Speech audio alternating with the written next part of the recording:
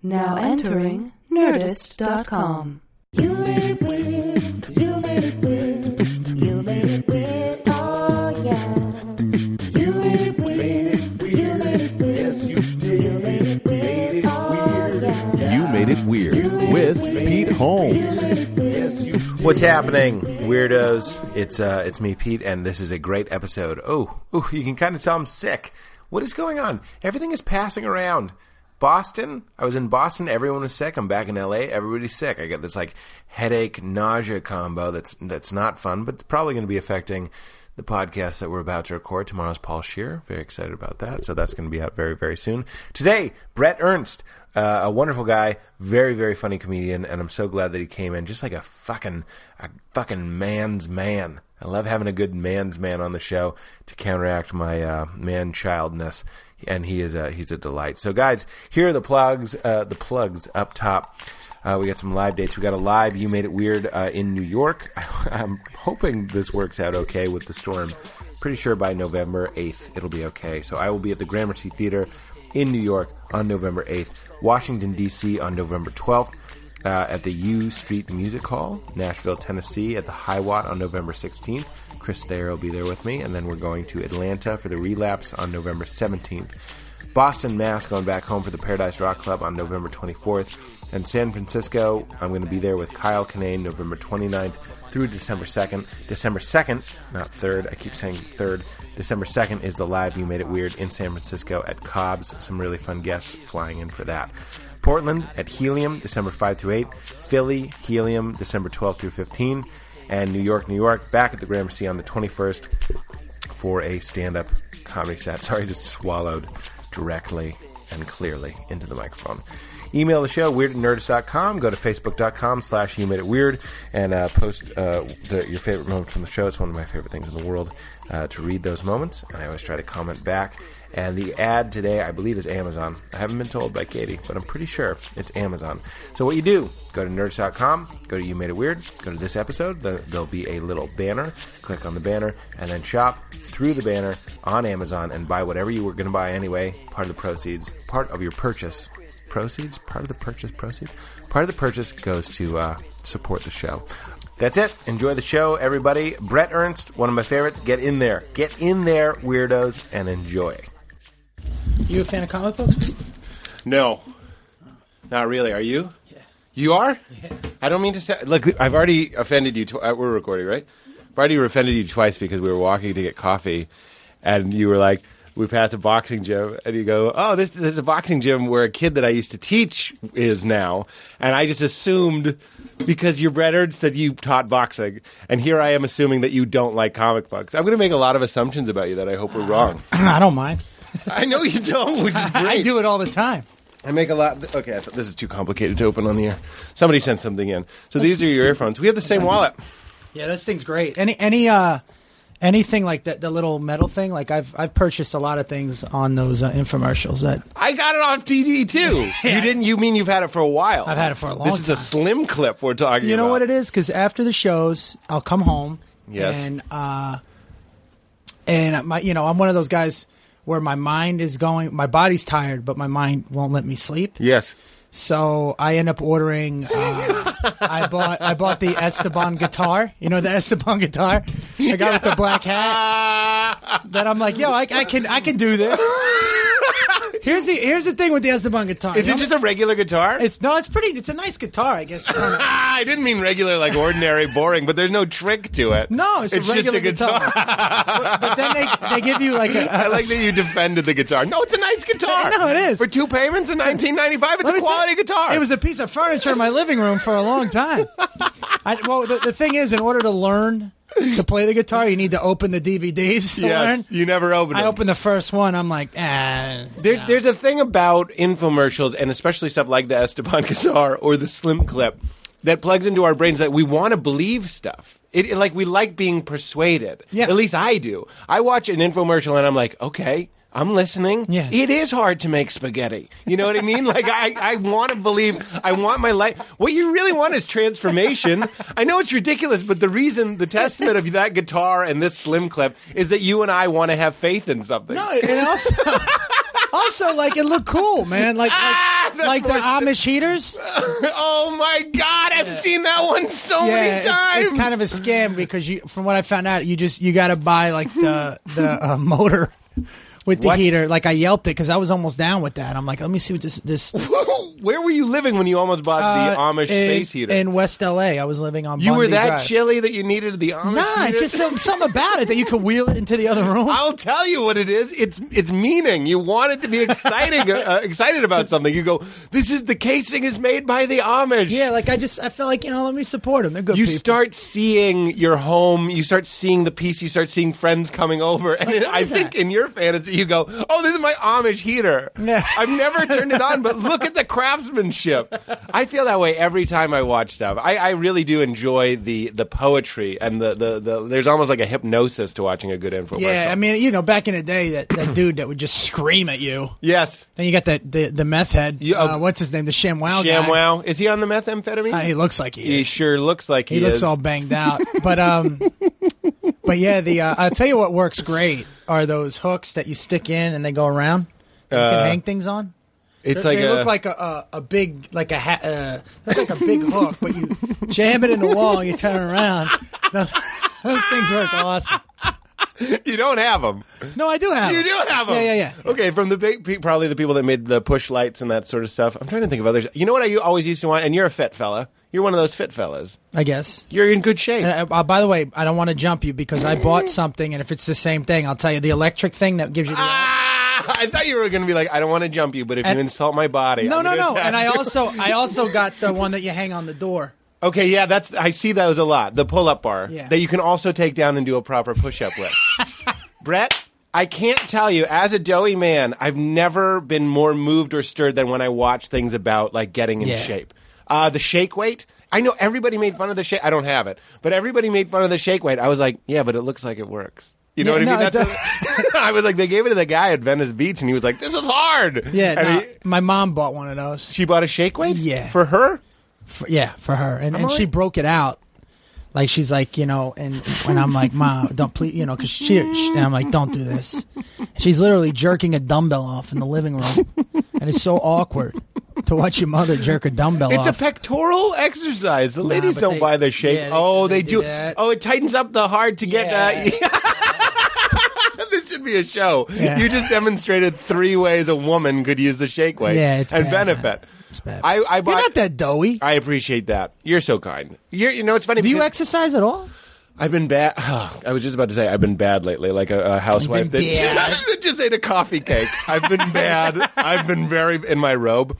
I just weighed myself today, and I'd been putting it off. So you're about to do your hour. I just did my hour in Austin. So it was all barbecue and liquor. You know what I mean? Just but you know what though? If you prep for it, and then afterwards, like if you work out, you want to be in good shape for the taping, and then afterwards.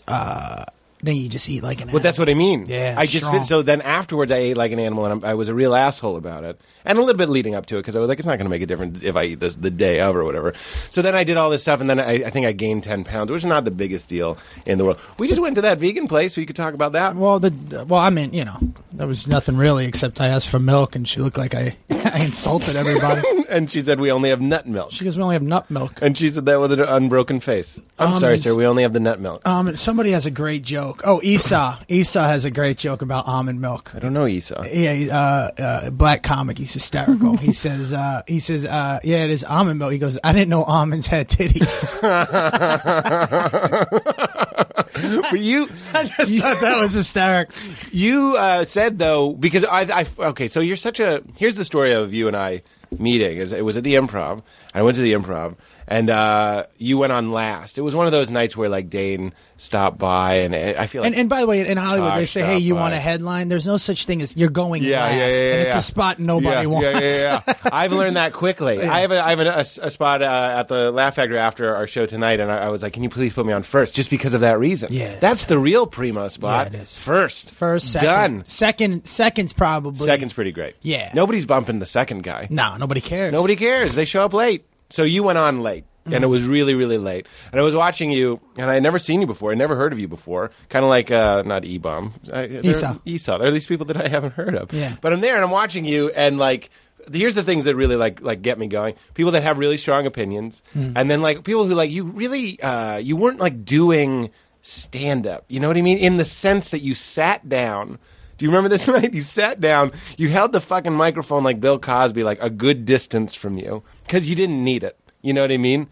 Really? Do you remember in Bill Cosby himself, he holds the mic down I never here. even noticed that, man. Yeah, you were holding it because you don't need it. They Well, can you're an hear analytical you. guy then. Yeah, right? I can't shut off the brain. That's all right. Go ahead. So you had the mic down, and you had a beer, and you just did comedy. You didn't really. You told stories, and it was catered. And I felt like either I fell for something, or you did this like barbershop, old school guy version of, like, I felt like we were all getting our hair cut. You know what I mean? And you were the hilarious guy, but somehow you brought this random. I know I'm buttering your bread pretty good here, but you brought this random group of like they're middle-aged women, they're young teenagers, and all this sort of stuff. And everybody was suddenly we were all. Where are you from?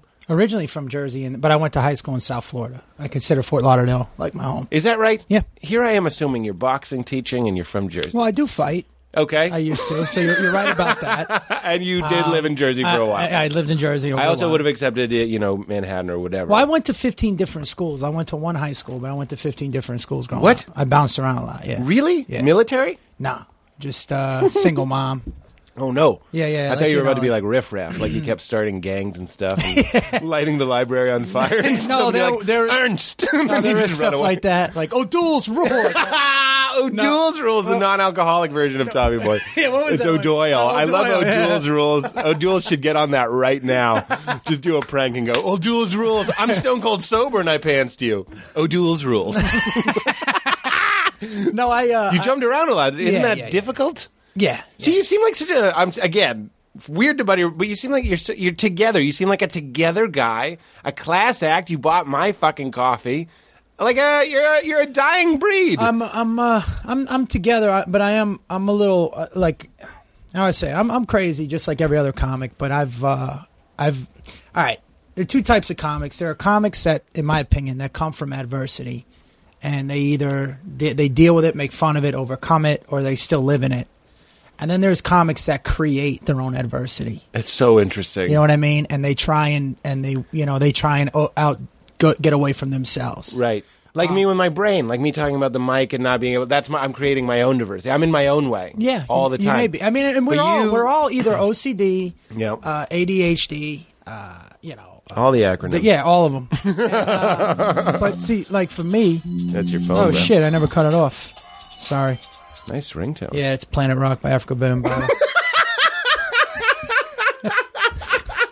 You're If you wanna call me, I'll you're just a start popping right contradiction. now. I would think it would be the Rocky theme or something. That's great too, man. You kidding me? Here's what I got for my text. When people text me, Should I text you? yeah, text me real quick, and it'll go off. I can just hit the settings. Oh, you can? Because Yeah, it's going to take a second for my Yeah, I'll phone just to do boot the up. settings. This is when people text me. Oh God, here we go. All right, this is usually what I say. What's under sounds, right? Or is Yeah, it I under guess. general sounds? Yeah. Oh, here we go. Oh wait, did I cut it off? No, you got to hit it again. Right. You can act like a man! What? That's my text. What is it? That's when Marlon Brando, when Johnny Fontaine in The Godfather is like, Godfather, I don't know what to do. And he gets up and he goes, you can act like a man! And he smacks him. That's my text. My text should be a kitten purring. Really? That would be my Nah, text. that's a great scene. When Marlon Brando's there and Johnny Fontaine comes to him, he says, look, there's this movie, it can make my career. This is the And second he's one? crying. First one. First one. I don't mean you any disrespect. That's okay. I That's all right. haven't seen The Godfather. Are you serious? Don't lunge at me. Are you I've serious? seen parts of it. Here, let me break down why I think psychologically I haven't seen The Godfather. There's my own adversity. Then we're going to get back to you, but real quick, my father and all those people that I grew up with loved it so much that it almost in the same way with sports, I was like, oh, then that's just not for me. Are you a contrarian by nature? I guess so. What if I was like, no? That would be more That would have been clever. No. That would have been genius. Fuck. So, We blew it. you blew it. But that's why I don't like sports and things like that. I'm sure I would love it. I'm not an asshole. If you know what it is though, I mean, anybody with any type of mind, like, all right, like for instance, like football. If you don't really understand it, it's a chess game. It's Yes. You watch it, it's like a movie. You don't know how it's going to end. There's highs and lows. It's really exciting. I mean, Yes. I played my whole life, and some of this, there's this dumb jock thing Yeah, that people stereotype. like to perceive. But most fighters I know, most athletes I know are very, very brilliant, man. Right. Well, they see something. They see music in something that most people don't Yeah. get. I'll tell you this. I love sports recaps and sports movies. Because, again, I'm not a monster. I can understand the drama of what's happening and the ego and the heart. Can I run this by you? Yeah. You fight, you talk about fighting, and we got a couple irons in the fire, and I want to talk about the different schools and whatever, and the assumptions people make about you, and then I want to tell you that about the Easy Crunch when I was 12. I used to work out with furniture in my house. Is that right? You ever do that? I used to curl my mom's record cases. Okay, now that is just a stereotype. I'm serious. When I was a you're little in Jersey kid, with a cigarette hanging out of your mouth. I used to try and work out, but go ahead. Ma, I'm drinking regular milk. Almonds ain't got no tits, ma. I don't know why I'm doing this voice. It's so offensive. Here's what I lack for sports is the cruelty necessary. I've said this on the show before, but even a pitcher wants to embarrass a batter. And if you're fighting somebody, if you and I were fighting, even if like in some weird world, I was great and I just started really winning, I'd feel bad for you. I would be like, this is embarrassing. Well, I should let him come back That's or interesting. something. I never even heard it that way. I mean, because in all my years of competing, it's never. I can't explain it. Is you don't. First of all, it's not so much winning. Like I hate losing more than I like winning. Does that make any sense? Mm-hmm. And in my I feel like a human being, you have three elements. You have your mind, your body, and your soul, depending on what you believe in. Mm-hmm. And the body and the competition that makes us human I don't think should be ignored. It's all part of what makes a human a human. Yeah. You know what I mean? Yeah. And going up against another human being in competition, especially as a man, right, and winning has nothing to do with them hating that. You don't hate that person. Yeah. I can't explain it. Like I've been knocked on my ass and I've been dropped before, and and they're like, "Yo, good game, good hit." You know? And it's the competition. What is drop? Oh, you mean Like I either, picture someone literally picking you up and dropping you. Well, I am an just idiot. getting like sucker punched, Yeah. and then or knocked out, or like being in a fight, or getting caught, or there's something to it, man. Like what I loved about football is the morning after, where you were in, like you have this pain, but you felt like an accomplishment. I can't explain it. No, I get it. Something happened, and the pain is that echo of an event that happened. And I've had that loosely. If I do work out, you feel it later, and you're like, "Yeah, I did it," and then you kind of feel better when you eat that crumb cake in your robe. Yeah, You're like, I'm being bad. I'm being so bad right now. bad. Hair curlers with a little dog on my lap. But nothing beats the satisfaction of buying the Slim wallet at 2 a.m. and arriving. That excitement. But okay, so no, I think that's interesting. But when you're fighting somebody, now I'm talking about competitively, you're looking at it just two bodies. There isn't the element of like trying to beat his mind or whatever. There is. But you don't want to embarrass him. No, you don't want to maim him. It's not about embarrass. He may be embarrassed, but then so may you. I mean, it's like saying using that mentality applied to stand up. It's like are you not going to tell a joke because you may be embarrassed? Like, Yeah, but part of it. Here's what it's so funny that you say that, because when it comes to stand up, I can be really competitive and I can be very that cruelty can show up. I know it's weird to say cruelty, but here's what I mean. Have you ever been on a show and someone you don't like is after you and you'll deliberately kill harder? I'm not proud of this. You'll try and bury them a little bit. No, but I'm going to tell you. I'm going to flip your psychology, or Go not ahead. your example. But Yeah. I'm going to tell you. I'm not proud of what I just something said. you did, and you called me out of the blue. What? When you were in a meeting and you called me. Yeah. At Comedy Central, and you said you brought me up to them. Now, what I'm saying is, comic to comic. Yeah.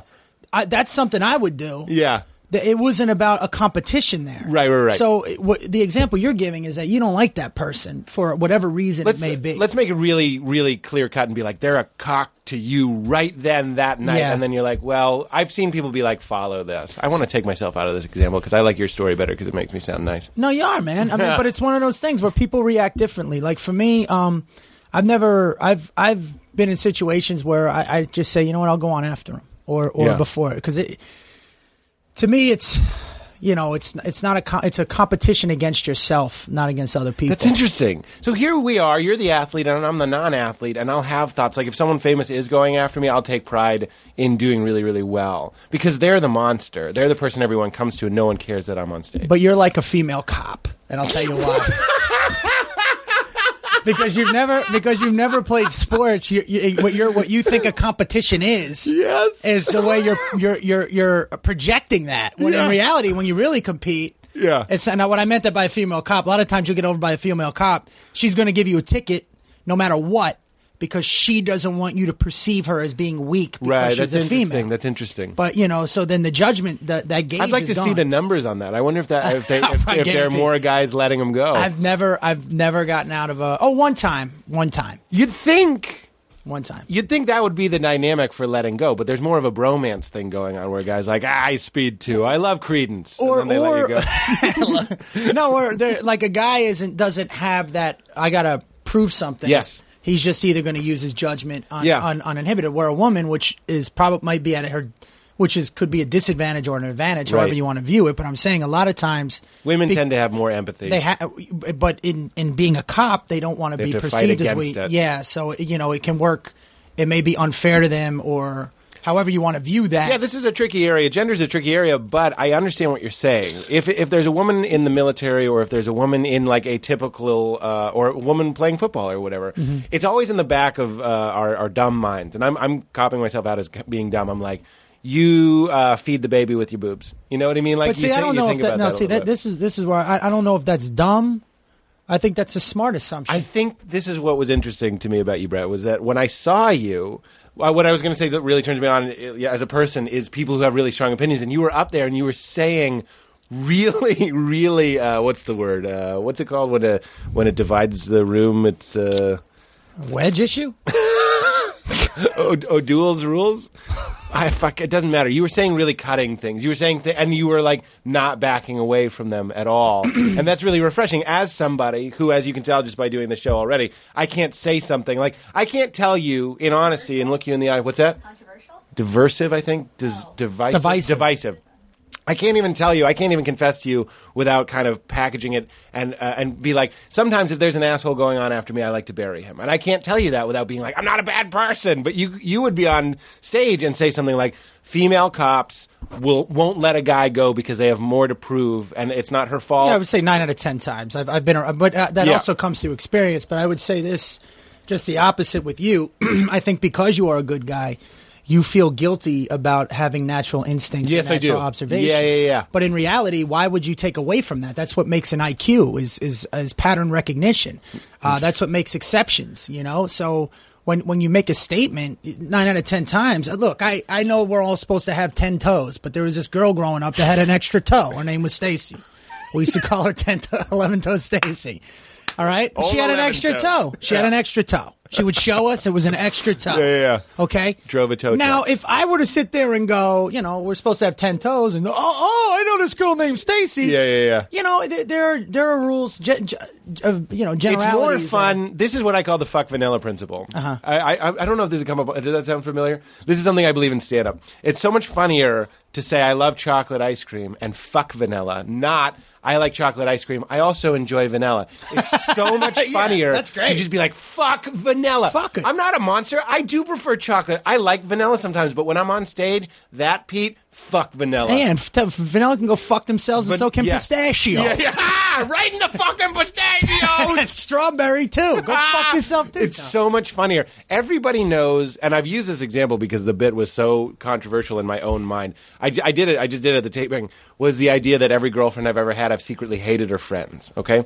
So I do the joke, and I talk about how I meet their friends, and I'm like, you're just in the way, fucking beat it. I already found the girl that I like, I don't need it. Now, is that joke true? Completely true. But is there a little bit of fuck vanilla to it? Absolutely. There are exceptions. There are great friends that you meet but and all that sort of stuff. But comedy. It's comedy. So fuck vanilla all day. Like, fuck why vanilla. would you? To me, the realness in comedy is in the realness. Yeah. Like, what are we doing here? Like, why are we pandering? Why can't we say what everybody wants to say? But I don't know. Like, I just find right now, especially the PC movement, I find him to be just as oppressive as the right wing Christians in the 50s. You know, like it's comedy. You know, and if you're offended, you're fucking weak. You're a weak person.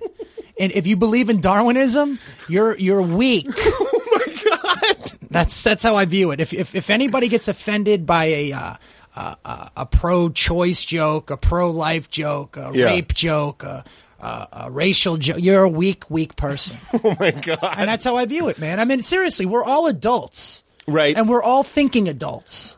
And we all know, even if somebody was on stage going, I hate Italians or whatever. Right. As long as it's funny, but it's not hate speech. Right. You know what I mean? And that's a different thing. I'm trying hard to think of the counter argument. Italians, I feel like maybe you'll know something I don't, but I feel like Italians are an agreed upon group that you can like make fun of. Like I'm Lithuanian, I could be like, fuck, I've done this on stage as a joke. I'll be like, I'm Greek, fuck Greek people, I hate Greek people. It's okay, I'm Greek. And then I go, I'm not Greek. And then I'd be like, I'm kidding, I'm Greek. Hate the food, worst food, Greek food, fucking terrible. It's okay, I'm Greek, I can say this. I'm not Greek. I just do it for as long as I could. I'm going to write down Greek, baby. That's the way that you laughed at that, baby. I used to do a Lithuanian reference. That's me. Yeah, where I'm like, it's just certain groups that, like I go, Lithuanians, they're horrible people. They don't tip. Well, you have one of my favorite bits of all time, which is about black people freaking out for strawberry lemonade. Yeah, man. And if you've ever been a waiter, right? And here's the thing, too, is that I have yet to have black people, or in general, because I grew up around mostly brothers my whole life, man. And I never had that. I never had, like Bob Sumner, who did Def Jam, did a show with Kevin Hart on BET, and he gave me my own almost half hour for that. Yeah. We grew up in the same area too, but it's always that white person. It's always like that really liberal white person that is offended for someone else. Right. And they're the ones that cause all the problems. And it's like, dude, unless you've lived life, I don't want to hear people's, I don't know, it just bothers me. I see it ruining comedy. And let me tell you something, if we were going the other way, it's the same thing with the right wing, but the right wing isn't a problem anymore. Right. Like nobody cares about that anymore. It's this liberal.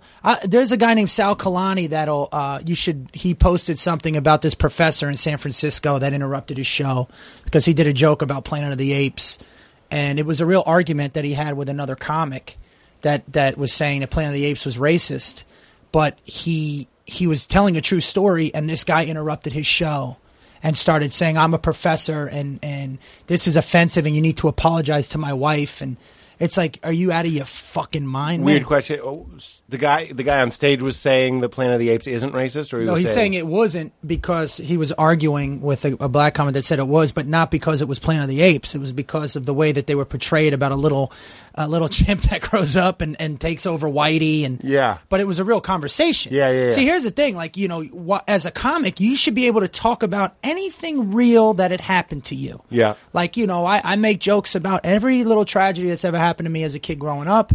Because that's my life, and I'm allowed to do that. Right. And when somebody else gets offended, then, But you're coming from this weird, not weird, you're coming from this atypical, this kind of special place of growing up, like you said, with, I can't say brothers like you, black folk. Oh, yeah. I mean, look, because I went to so many different schools. So you're coming from a privileged position where you, almost in society's eyes, can say stuff. Like, you can say whatever you want. I grew up in white bread, Lexington, Massachusetts, so if you say the N-word or whatever, it's probably worse for that kid. I don't know if it's worse. But I would never anybody. say the N-word, but I wouldn't do that. I think it's disrespectful. Just like But isn't that, that's funny because that would offend you? No, it wouldn't offend me. I just think it's disrespectful. It's like, it's like if I saw you out with your girl or something, I would never embarrass. Like, there's no reason for me to say it. See, that's what's so fun about you is you have that old school like respect thing, and yeah, I mean that that's in a great all it's way. about, man. Like I would love for you to meet a girl I was dating or something, just to be like, this is a gentleman. Yeah, you boost it up. Like, I would never put any of my friends in that uncomfortable situation where they would have to defend me. But it's interesting,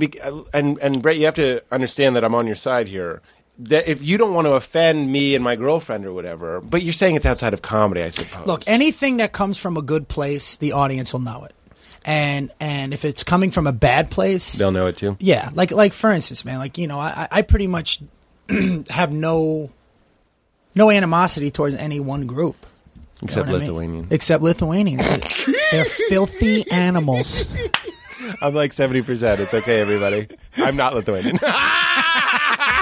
They are the worst. I'm kidding. But anyways, it doesn't matter. I'm just talking more about groups of people that want to censor comedy. Like in my, No, I understand. Mike, in my opinion, is comedy is the last art form of free speech that you have. Right. Where it's literally somebody speaking. Right. And when people want to interfere with that, get people fired for off-color comments that they're not even. It's almost like the PC people are like the feds in a van, just waiting for a key word. That, all right, we got them. Yeah, I got flagged. They're not even listening. I'm wondering though. So you clearly have a heart to not offend your friends or whatever. But like, what if some black people were at a show and or I don't know why I'm specifying they're black, but I'm just saying With the strawberry lemonade? No, not. I guess if I were a smarter person, I would make the strawberry lemonade thing.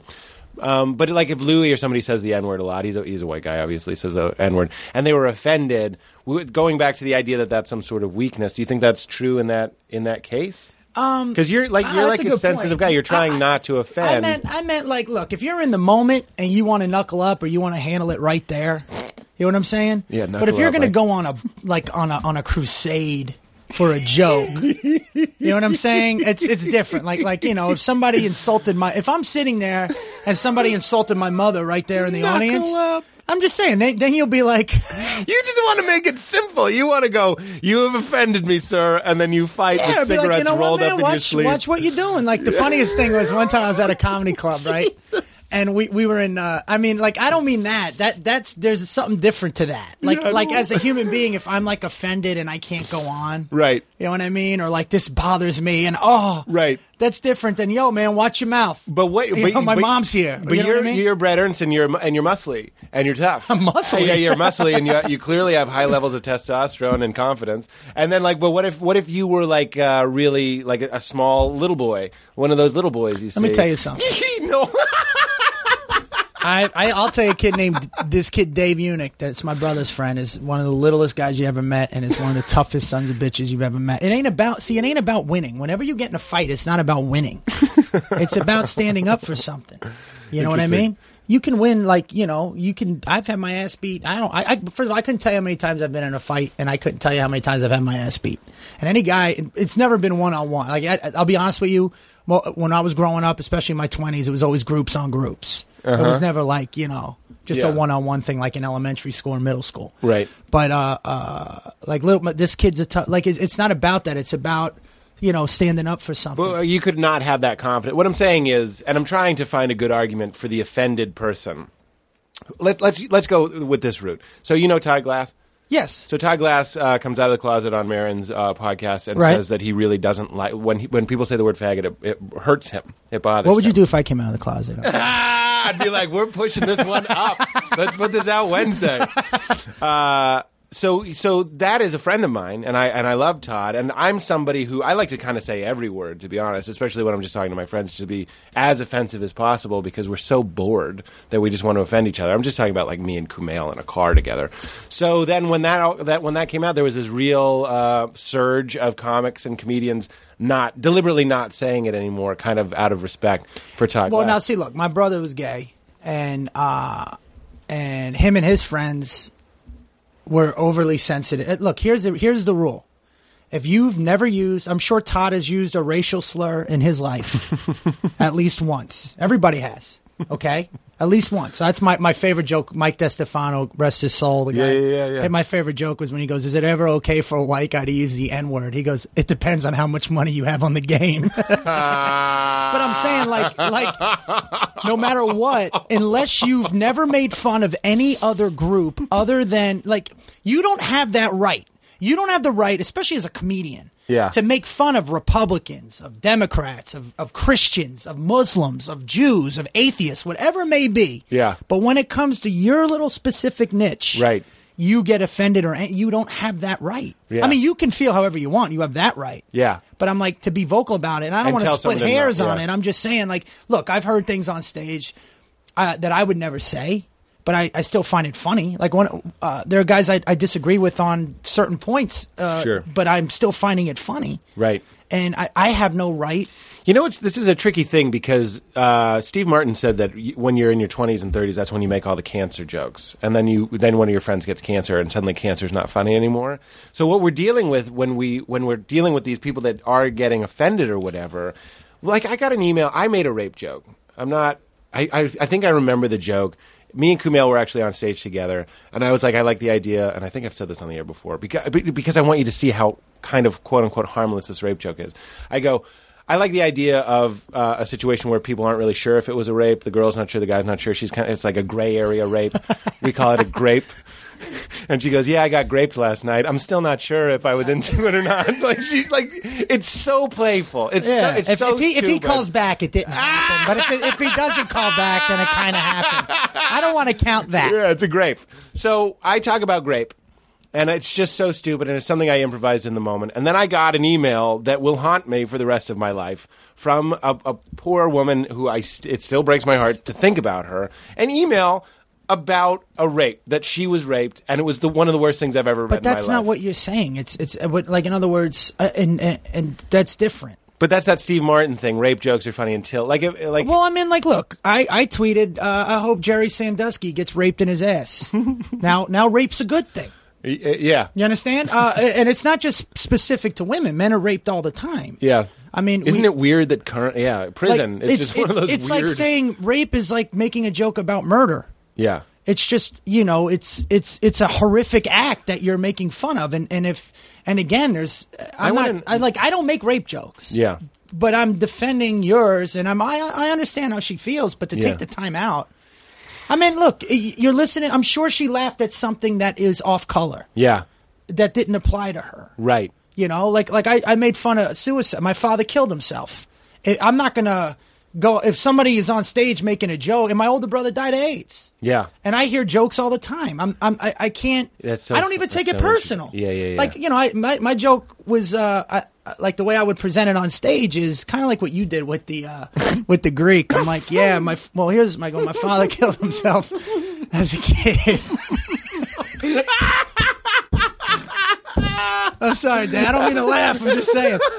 No, what happened was my father would take his pants off, right, and the change would fall out of the pockets, and he would tell me, "Don't be in the room."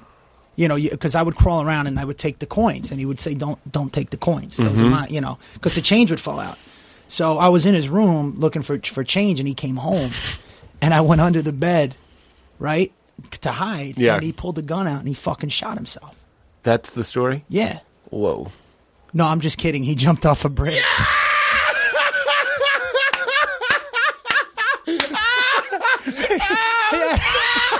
He actually jumped off a bridge. He jumped off the George Washington Bridge. Oh, my God. Anyway. Oh, Jesus Christ. Grief laser accuracy. That is unbelievable. But I want the room uncomfortable and then just go, nah, I'm just playing. Yeah. But That's look, man. so funny. Was it upsetting? Yeah. Was my father sick? Yeah. But, what are you going to do? I'm not making fun of I'm just making fun of the idea. It's like giving something into your own perspective. Yeah, you know what yeah. I mean? Is that your girlfriend? That's my fiance, yeah. Fuck you. But like, but no, you understand what I'm saying? Like, you have a picture that comes up just so everybody knows what just happened. Yeah. I don't want to put a face down. It's disrespectful. Yeah. You want to turn the phone over, but you don't want to put your girlfriend's face. Can I run something by you? You know when you're really in love and you start dating somebody and then you start, maybe this is just me. In fact, I'm going to say this is just me. I will sometimes be so committed to somebody that if I'm on the road and I'm going to jerk off, I'll look for porn that looks like them. Really? Isn't that funny? I feel kind of like a lunatic. Here's the thing that sucks about like hotel porn on the road is that they're like, well, don't worry, we don't put the names in the movies. You know what I mean? But then you get the bill and it's like $25 for a movie when all the rest are $12. They know you were looking at something. Nobody's paying $22 for Madagascar. Yeah, nobody's. Madagascar. Yes, I haven't gotten. I meant on the internet. Good Lord. But anyways, I don't mean I don't want to bring. No, I'm just making a point. Like if we, I understand that people get offended. Like No, I get it. Like to watch somebody die of that's a horrible disease. I wouldn't make fun of that. Yeah, you personally wouldn't do that. But you know what? Somebody blogged that I was homophobic because I was doing a joke about my brother being gay, Yeah, you have a okay? great joke about your brother being gay. And About coming out and of the the- whole thing is about how people are born this way. Yeah. And like I said, it was some girl on a college campus that saw the show and put that in. And it's like, who the fuck are you? Where do you get balls big enough? Like, people use these words that like, you know, that try and label groups. It's like, no, man, it has nothing to do with that. Yeah. Like, you know, I only talk issues, like, if anything, if it's in a personal conversation. But, you know, as far as an overall, I'm not a Republican, I'm not a Democrat. But you were talking about your brother being gay and dying of yeah, AIDS. And then no, I she never thought- mentioned. I just say I lost him. Uh-huh. You know what I mean? And you know, there was things like my brother was more masculine gay, and this is part in the act too, where like him and his friends used to make fun of the effeminate gays. Mm-hmm. You know what I mean? Mhm, I know that Yeah, and varietal. like you know, my brother only dated guys that were tougher than him. But the whole thing is a real life experience. It's a true story Yeah. about the love and the personal relationship with my brother. Mm-hmm. Then here comes some lady that has to just automatically well, because you, rip. I mean, but where do we draw the line? I mean, especially right now as a country, like there are certain things that you know that people are afraid to say. Mm-hmm. You know, as a comedian, I'm not, right? because they're true. If they weren't true and it was contriving hate, Yeah, then you got a point. yeah. You know what I mean? But if the way I grew up, like there was kids in my school when I went to predominantly black schools, they had a day in my school called Cracker Knockout Day, where they would just show up and start knocking white kids out. Oh, we had that at my school. Did you have Cracker Day at your school? We had Animal Cracker Day at my school. Everybody got a box of Animal Crackers. Now, and 5 minutes of alone whenever time. I tell that, it's a true story. It happened. It still happens. Yeah, like, yeah, when I yeah. do it down south, people love it. Brothers love Really? it too. Oh yeah, it's hysterical. You know what I mean? But terrifying. But it's real. So why shouldn't I be able to talk about it? Yeah. Because it's another race involved. Yeah. That makes no sense. Well, I feel that's like- asinine. Yeah, I feel like you're in the clear for that. We're not going to put this issue to bed, but that is what I enjoyed about you. Can we talk about your father? What happened there? Well, he just was. He started losing his mind. Yeah, interesting. Like Yeah. depression. I'm guessing. Depression, schizophrenia. Like How he old was he? When he died? He was 38. I was 10 or 11. Oh boy. Yeah. And he jumped off the George Washington Bridge. Yeah. He tried to do things different things, but you know. Multiple attempts. Yeah, that's why mental illness, like, you know, it's one of those things. If you grow up around it, you know. I mean, but it is funny. Like Yeah, my sure. father would point at animals like, that squirrel's your brother. And I'm like, whose mom been fucking? But like, there's awkward moments that, you know what I Huge mean? Squirrel walks by. That guy. Can you blame him? He's got like a gold chain with an acorn. Yeah, I'm a, Hey, what's I'm a up, fuckable man? squirrel. How you doing? You seen fuckable squirrel? He keeps fucking the women around here. Dude, but no, man. You know, So you saw your dad? Yeah, is as a it kid, I disrespectful to say lose his mind? I don't know what to say. Just- yeah, it's fine. I'm going to speak the way that I feel like. just talk, man. Don't worry about it. You But watched see, part your of dad. your endearing, what makes you endearing is your backtracking. I know my therapist. I'm sorry to say I know, but my therapist calls them pop-ups. Like what I'm doing is running a series of programs where I'm trying to figure out how you feel about what I'm saying, and by then the how way, I can buffer it. see, that's what I love, and I will defend, even though the liberals annoy me. What I love about them, though, it's all coming from a good place. Sure. You know what I mean? It's not like it's a bad thing that people are concerned how other people feel. Well, that's why I use the Todd Glass example, because everybody can, in our community, can go like, we don't want to hurt Todd's feelings. Right. You know what I mean? Like Todd is such a better touchstone than like a group of people, you know, because that's too overwhelming. Yeah, but you know, at the same time, whose feelings has Todd hurt in his? Yeah, I mean, I'm with you.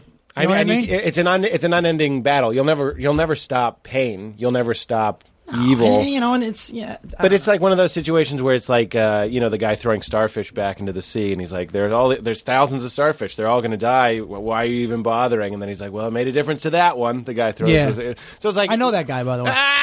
That's fuckable squirrel, actually. He's got a heart of gold. He goes down to the beach, look for the huge squirrel tracks. That's him. I feel like this is boring. Am I boring? You're not boring at all. All right, this all is right. exactly what the show is. This is Okay. great. This is great stuff. So your dad died when you were 11. That had to be really, really hard. Yeah, I mean, you know, That's a good question. Yeah, it's what? No, actually, it was. It was fun. I loved it a No, lot. you know, and I had a stepfather later on in life who was, he was a great dude, and So your mother remarried. she remarried. Yeah, my mom, but she's single mom most of the time, and you know, it's like I said, man, it's just one of those things. Can I ask you something weird? It's kind of the point of the show. I'm going to try and be delicate about it, though. I feel like you come from this old school upbringing. Yeah. Okay. So I'm picturing a lot of like steaming pots of spaghetti. Yeah. A spaghetti? Did you drop the I on purpose? Yeah. A spaghetti? Yeah. People are calling their dicks braciole. And there's a picture of that picture of Jesus where he's kind of looking off in the corner. That's somewhere in the house. Now, my grandmother had, when you walked in, there was a nice picture of Jesus right There there. you go. She had the Last Supper. Yeah, of She had the course. little saint statues around the house. Yes, and wallpaper you can't buy anymore. But see, I think the old school upbringing comes up because my stepfather was 14 years older than my mom. Oh. And I was raised by my grandparents. And I've been raised by older men. Okay. And which I think has something to do with it. And I also Sure. think it's the way I'm wired. No, that makes perfect sense. Here's the weird question, though. Suicide is one of those like things that is kind of looked down upon by that old school. If your furniture is covered in if you're plastic, looking at it traditionally, I mean, it's like saying still homosexuality. Nobody ever, well, you got both going on. My brother was family, man. I mean, like, that's your family. That's your blood. I know, that but trumps anything. And it depends on who you're raised with. Like, that's what bothers me, too, when people do these generalizations of Christians. My mother, my grandmother, my Aunt Terry, they're the most giving, non-judgmental people you ever met in your life. Right. Like, they feed everyone. I thank God I was raised by my mother and my aunt. Like, they're just such wonderful people. Catholic? Yeah, Roman Catholic. See, what's interesting to me is that like I sometimes wonder. We had a gay and lesbian outreach program, not a conversion one, where it's like, come to the, come to church. They had groups there. My brother was always welcome. It's not. A lot of this stuff that is perceived like the jock or the Christian. I mean, not to mention that it doesn't hurt that you have those religious right assholes. Right. That emphasis. But I'm saying that's all shit you get from movies. It's actually kind of hacky. Yeah. You know what I mean? The idea of that. Yeah. Well, that's interesting. I'm glad you're here to offer a different perspective because here you are, athletic and Catholic. You got a father who kills himself, and it sounds to me like that wasn't just like. It looks to me like the issue is dealt with as complexly as it is. You're talking about his mental illness and all this sort of stuff. You're not just yeah, like... but there's something funny about somebody that's the shit you go through. I mean, it's not funny at the time. But I'm talking apart from comedy, though. Your family seemed to not just be like, he killed himself. That God forbid, that sort of thing. No. My mom. People understood that he was sick. Yeah, of course. And people understood that your brother was born gay. Yes. But we've never had someone on the show with the pot of spaghetti that's like, this is my gay brother. That's really interesting. I mean, I'd be curious to know, guys I know that are Italian and not all of them have the same opinion. I mean, it's I've never met anybody that was like, fuck that. I've never met that in my life. I only see that in movies. You mean the family that disowns the gay son? No, that happens. Yeah. But I've seen that, which is even why I'm more for gay marriage than anything, is because those property rights, like you my brother's friends, I mean, dude, especially in like the early 90s, late 80s, like it's so fucking sad the way these people were dying. And then you would see like families that disowned them come back and take their property, like, because here's a guy that was with another dude and they raised a fucking I'm sorry, I didn't mean to curse. They had all the property together. They built a life together. They were partners. Yeah. And then boom, one of them dies, and now this family that disowned him, now has the rights to what he has, because of whatever he's accumulated, and not the person he built the life. Yeah. That's crazy. Yeah, like there's everything is. How do I say this? I've never even thought about that. That's so tragic. Well, everything's like people like to tug on heartstrings, especially politicians, when it comes to issues. Like there's just problem solving. Mm-hmm. Like in other words, okay, if they want to define marriage. The homosexual community, first of all, whether you call it marriage or not, if people believe in it, they believe in it. If they don't, they don't. So no matter what, you can introduce somebody that you're not even married to as your husband, and I would respect it as your husband, whether the state recognizes it or not. Where's the tragedy? The tragedy is in the state's rights and the property rights, right? And these people, so hospital visitation, yeah, all that stuff. Yeah. So you know what I would do? Taxes. Well, I would personally just then define what a civil union is. Yeah. If they want to define what marriage is and define what it's, instead of trying to fight that word, create another one, right? So this way they don't have an argument, and you can get what's right. Yeah, you know what I mean? Yeah, that's because you can't force a church to write. You can't force anybody to accept it, right? You know what I mean? But so growing up in the spaghetti world, in the spaghetti, yeah, man. Let's make it funny again. No, Brett, this is exactly what the show is. So I'm very happy to have your candor and stuff. I'm trying not to be obvious. I want to know what it's like. You're saying your family and everybody embraced your brother. I grew up, like I said, white bread, snowstorm, Lexington, Massachusetts. Went to an incredibly liberal school and stuff. But if my brother were gay, that would have been at least uncomfortable for some you people guys in my waspy? family. Are you wasps? Yeah, we're waspy. Yeah, you guys are cold.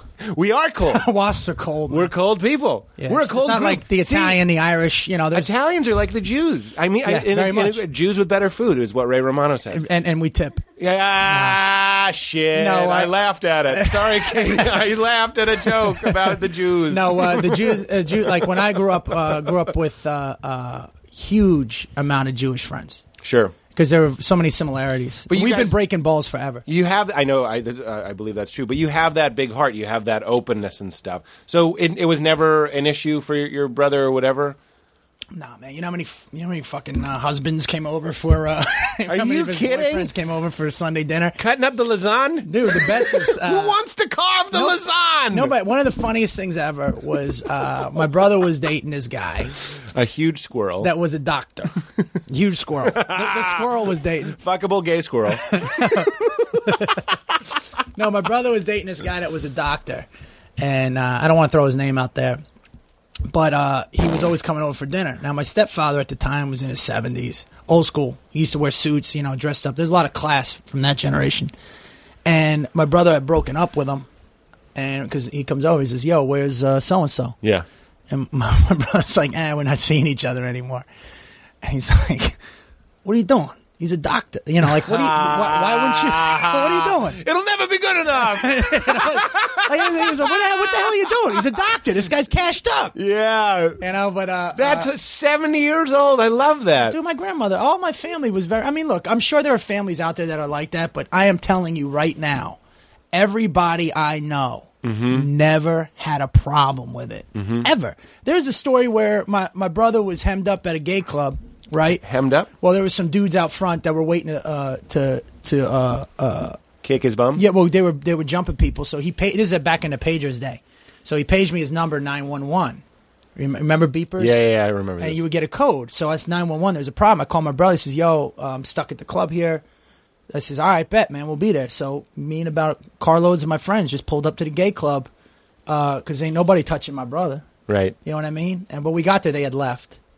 But my brother came out and he's like, I'm like, everything. And he's like, yeah, but his friends were like, oh my God. Like, but because ain't nobody going to touch him, man. Yeah.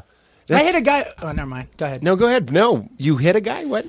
We were out one time. And listen, I know these assholes are out there, but Sure. my brother, my stepsister worked at Hooters. Okay.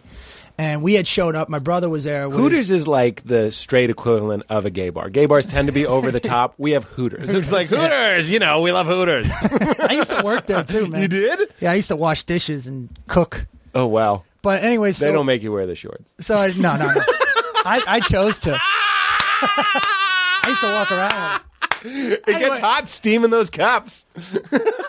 Dude, I robbed that place blind. You robbed them? Oh yeah, I rob every place I work for. Really? Yeah, I'm gonna steal your little picture when I leave. No, I was always. That's how I ate, man. Really? Yeah. You know what's funny? I did too from Bennigan's. Have we ever talked about that? I know what'd you do. There were these $5 coupons that everyone did it. I don't mean to justify it. I thieved from Bennigan's. I straight up did. There were Stole some $5 pins and overalls, whatever the hell you guys used to wear. That's TGI Fridays. I'm sorry. That was always a big beef. People were like, "Where's your flair?" I'm like, "We have the Irish cheer. We're Irish cheer. They're flair." What was your birthday song? Did you have one of those? Happy, happy birthday. It's your special day. You want me to sing it? Happy, happy birthday. It's your special day. Hey, happy, happy birthday. That's all we got to say. Hey, happy, happy birthday. Slow down.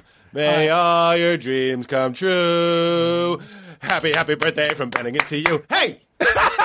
You got it. Well, we had one. Birthday help. Yeah. What is No, that's the worst. When somebody has a birthday, and you're in the back, and you're like, "Fuck this," and you run and hide. I did birthdays alone. I would you? do birthdays alone. I don't give a shit. Best show of their night. To finish the thing, how I stole, because I want to hear how you stole. If someone paid in cash, you just told your manager that this is crooked. I feel bad about this. That they also left this $5 off coupon because the managers didn't take the coupons. Right. So I would just have a book filled with $5 off That's coupons. just genius. genius. Someone stiffs you. You go, they left this with the bill. By the way, you never even had to do the backstory. You just go table 3 is a 5 off, and then swipe it, and you just made $5 more. Yeah. I didn't even need the money. It was like, everybody needs money, but it wasn't like, it was like, if I don't make, it wasn't like that. I was living on my parents at the time. No, So but like, it's still good to rob. I mean, you got to rob. it felt kind of good to rob the people that made Now, me see, that's sing part that of birthday song. exactly. That's why you steal stuff you don't even need. That's what I'm saying. You're like, God, I wish I gave me Sunday off. I'm going home with bill presenters. So many rolls of bill tape. So what did you do at Hooters? You're wearing the shorts. You're steaming the cups. No, I actually stole.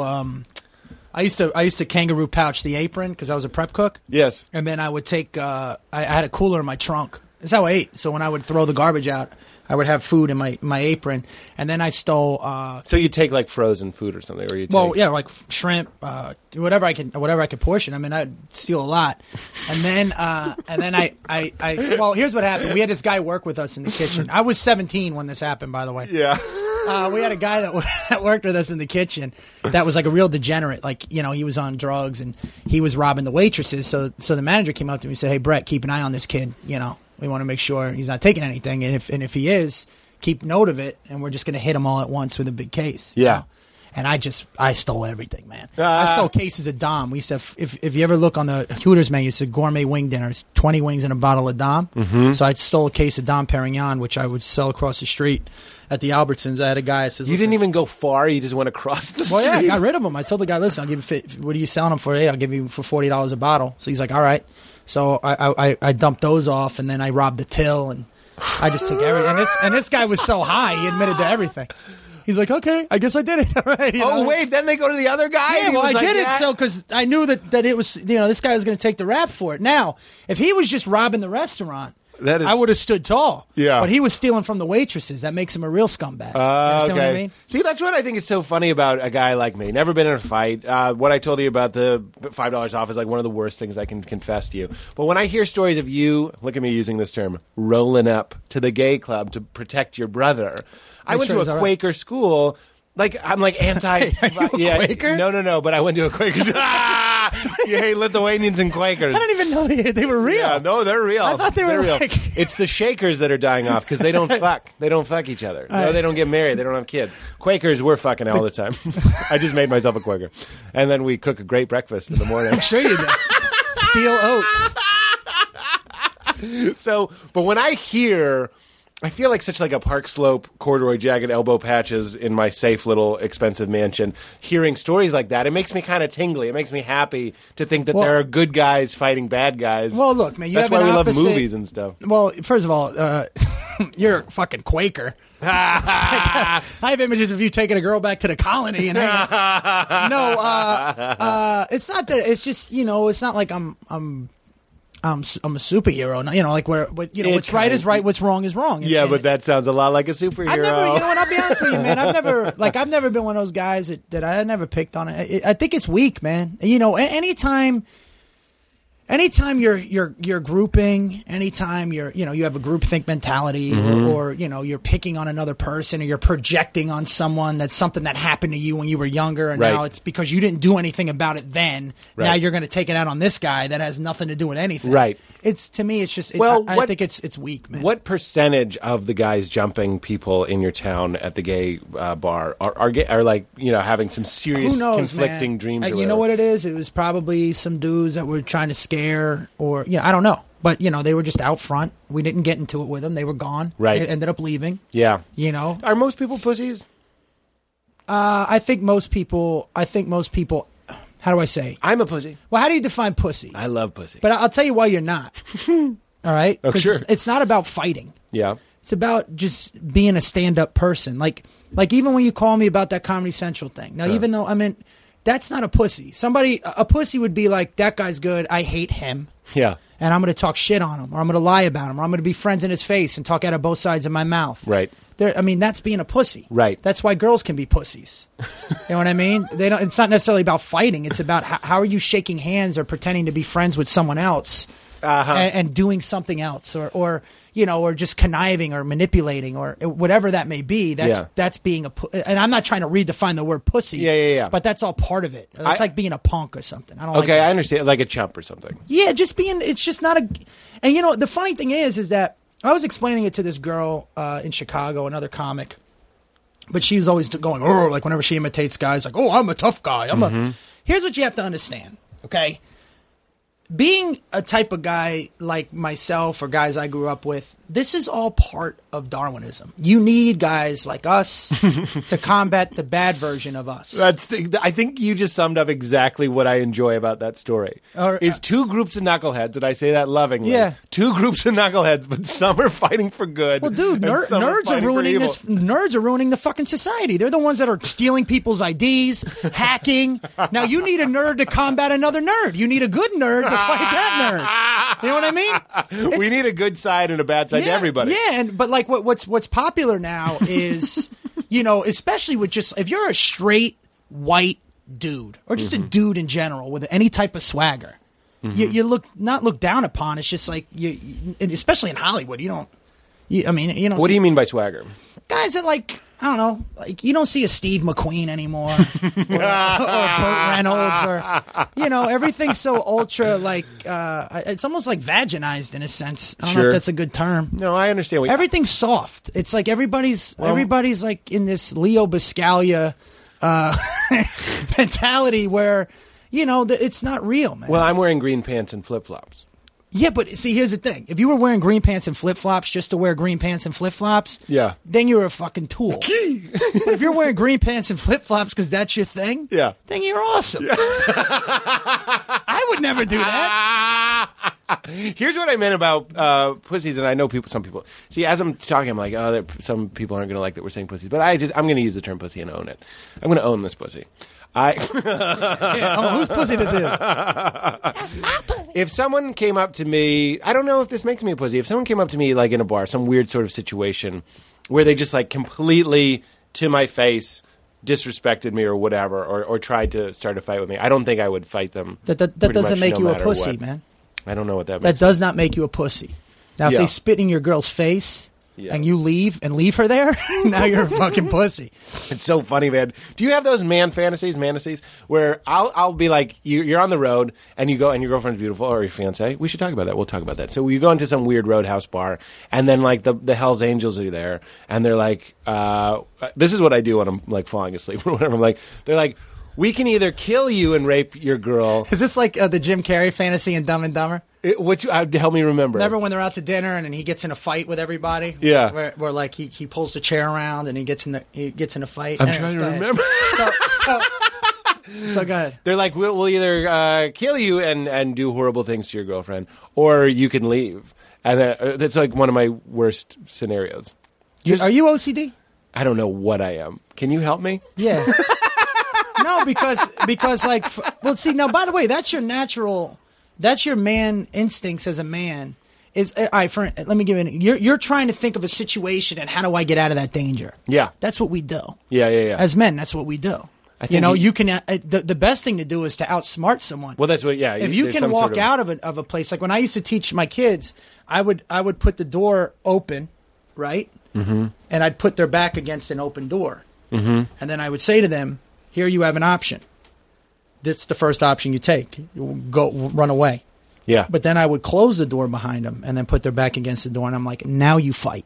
Yeah. You understand? It's always a last resort. Right. And, because it's not something that like, when we were growing up, it was just, we did it for almost like for sport. What class was that for? 5th grade. 5th grade, man. Yeah, what was it like? Well, because you're dealing with. I taught in Watts in like the South Central area, and these kids were always scrapping and getting in fights and over stupid shit. Yeah. And you have to explain to them that so there's things to fight for and there's things not to. Like because now you're risking it all. The male ego, man. If you don't put it in check, ego in general for anybody, it'll ruin you. Yeah. It'll ruin you. It's a hard thing. Do you feel though that deep down? Does this resonate with you at all? Where you're like a strong guy, but then somewhere inside of you is just like a little kid that wants to be comforted by your fiance. I think my perception, like your perception of me to you. Yeah. I think you. I mean, I'm not really that strong. Yeah, I know. Maybe, You know what I mean? Maybe I'm typecasting you. No, I'm not. I don't mind being typecast. I'm saying like I don't want to upplay because to me that's a compliment. Yeah, but you're When you say teaching- that, but in reality, You're teaching kids how to scrap. I'm telling the kids there's a good way. There's other ways. Rolled up as a verb during the interview. Rolled up was used. You're selling cases of lifted hot Dom Perignon. So I mean, like, I'm not completely wrong. Well, you know what it is. In my like, I know guys that are really bad. Yeah. You know what I mean. I'm like a hamster. That's like DiStefano. He told those stories about like getting heckled by these mobsters and stuff. Did you have guys like that in your neighborhood? No. It wasn't- In South Florida, you don't really have neighborhoods, you know. Right. And when I grew up in Jersey, like 85, 86, I was in middle school. Yeah. And, you know, we there was still remnants of that stuff. But, you know, I grew up, like I said, man, I grew up mostly around inner city kids. Right. Well, I want to talk about moving around, but you started to say I hit a guy about your brother. You want to? Oh, no. Some guy, I gave my brother a kiss, and the guy said faggot. And I looked at my brother, and he said, don't, relax. Yeah. So I put my arm around him, and then I kept my arm around my brother. Yeah. And the guy made another comment, you know. And my brother was with a friend of his. Who is fucking with you? I'm sorry. I'm just saying, like, Dude, fucking... You've never been fucked with in your life? Did some guy just ever fuck with you for no reason? like once in high school. Never, like, Just you're not once. in the real world. You know what? I'll be honest with you. As I've gotten older, I've realized a lot of times, you know, I've attracted problems myself. I think I might just be sheltered, though. I mean, you're going into New York when you're a young man and all that sort of stuff. Well, in Fort Lauderdale, if you've ever been down there, it's like all these people, and there's just different types of people, and you know, we're in a bar setting, and there's Yeah. always going to be a problem. Yeah. Well, what did you do? So the guy says another comment. I just, you know, I walked over to him, and my brother was telling me to keep calm. My brother could fight. My older brother could fight. He was a tough dude. Yeah. And just, you know, I just hit him. And I didn't like that. Now, I didn't like the fact that he was treating my older brother like my brother was an asshole. Right. You know, and then that's my brother, and I'm giving him a kiss. I'll kiss him. Yeah. And he fucking, you know what I mean? Yeah. My older brother was one of the toughest guys I ever met in my life, man. That's interesting. He was a tough dude, man. How was that? How old was he when he died? He was 33. That's how old I am. That's terrifying. Yeah, but no, I mean, you know, but he was a tough kid, man. He helped raise me, and he's just a good dude, man. He was, you know, he was more like my father figure than my little brother's my best friend. See, this is why I'm talking to Comedy Central about you. Your story's so interesting. I mean, I don't want to just boil it down to these points, but being raised by a single mother, you know, you lose your father, and then you're also being raised by like this kind of, you know. Well, my brother had to take it to brunt. Any older kid can relate to that. That, you know, when the bottom falls out, Yeah. that's when they have to step up, Right. You know, and what made it even worse is my brother was going through that. You know, am I straight? Am I gay? Yeah. And he used to get picked on because there were always assholes in the neighborhood. And I'm not. And just for the record, I know there are assholes. You know what I mean? Trust me. Yeah. I got picked on all the time, man. Sure. You know, one of the you either deal with it or you don't. Like there's this perception that you know, everybody, it's all part of Darwin. This is all like even this bullying thing that is now an epidemic. It's always been around. Mm-hmm. You know what I mean? But that's all part of human development. Like not everybody's going to win. Not everybody can deal with things. Right. You know? And there has to be outlets for these children that aren't okay. You know, that can't handle that. There has to be an outlet for them. But it's been going on forever. So you're not defending bullying. You're just saying that's just kind of what I'm we- just saying what we it's do. human nature. Like you Yeah. can't tell an 11-year-old boy not to pick on another boy that runs Right. funny or talks. It's all Right. part of human development. Yeah. You just have to be able to protect those kids. Well, we have to fight against our instincts. It's so funny. Like I was, that's a great way to say it, man. Yeah. It's all natural instincts, and just because it's a natural instinct doesn't make it right. Of course, that's perfect. Yeah. I was watching this thing about all these Russian orphans. I can't believe I'm about to say this, but I was watching this thing about Russian orphans, and my mother, you know, Lithuanian, and didn't come from an orphanage, but like was. So I have a heart for this area, and I'm watching it like an intelligent, rational thing. They're talking about these babies that didn't get held enough, okay? So then they grow up and they kind of have, they're very socially inept. It's kind of like Asperger's, but like kind of really aggressive, bad. They don't understand other people's space and stuff. And like, every once in a while, I would catch my brain making fun of the kid. You know what I mean? Just kind of nothing really mean, but I would make like a doofus noise in my brain. That's because you felt bad. Yeah, probably. No, it's a defense thing. Yeah. Like when I don't know if you've ever been at funerals and people just start laughing. Have you ever seen that? Yeah, sure. It's when you start making fun of something you feel horrible about. That's the human body trying to set up a defense. Yeah. And it's nothing. That's what humor is, man. That's why people don't get it. I love Patrice O'Neill, that woman. That you ever see that one where when she's trying to dictate what funny is and what's not funny. And even though it may not be funny to me, that's what makes comedy so unique. Is that this is our defense mechanism. Right. Like, of course it's sad. It relieves tension. But you do it to yourself, and then you start feeling guilty about it. I've done it too, where you're like, I never made a noise, but I've had. I was alone. I'm here to discuss and look at cruelty. I did something cruel. I was alone, and I'm watching, and I'm feeling terrible for the kid. Well, here's and the question. Also going like, look at this goober. But if you were alone, does that make it cruel?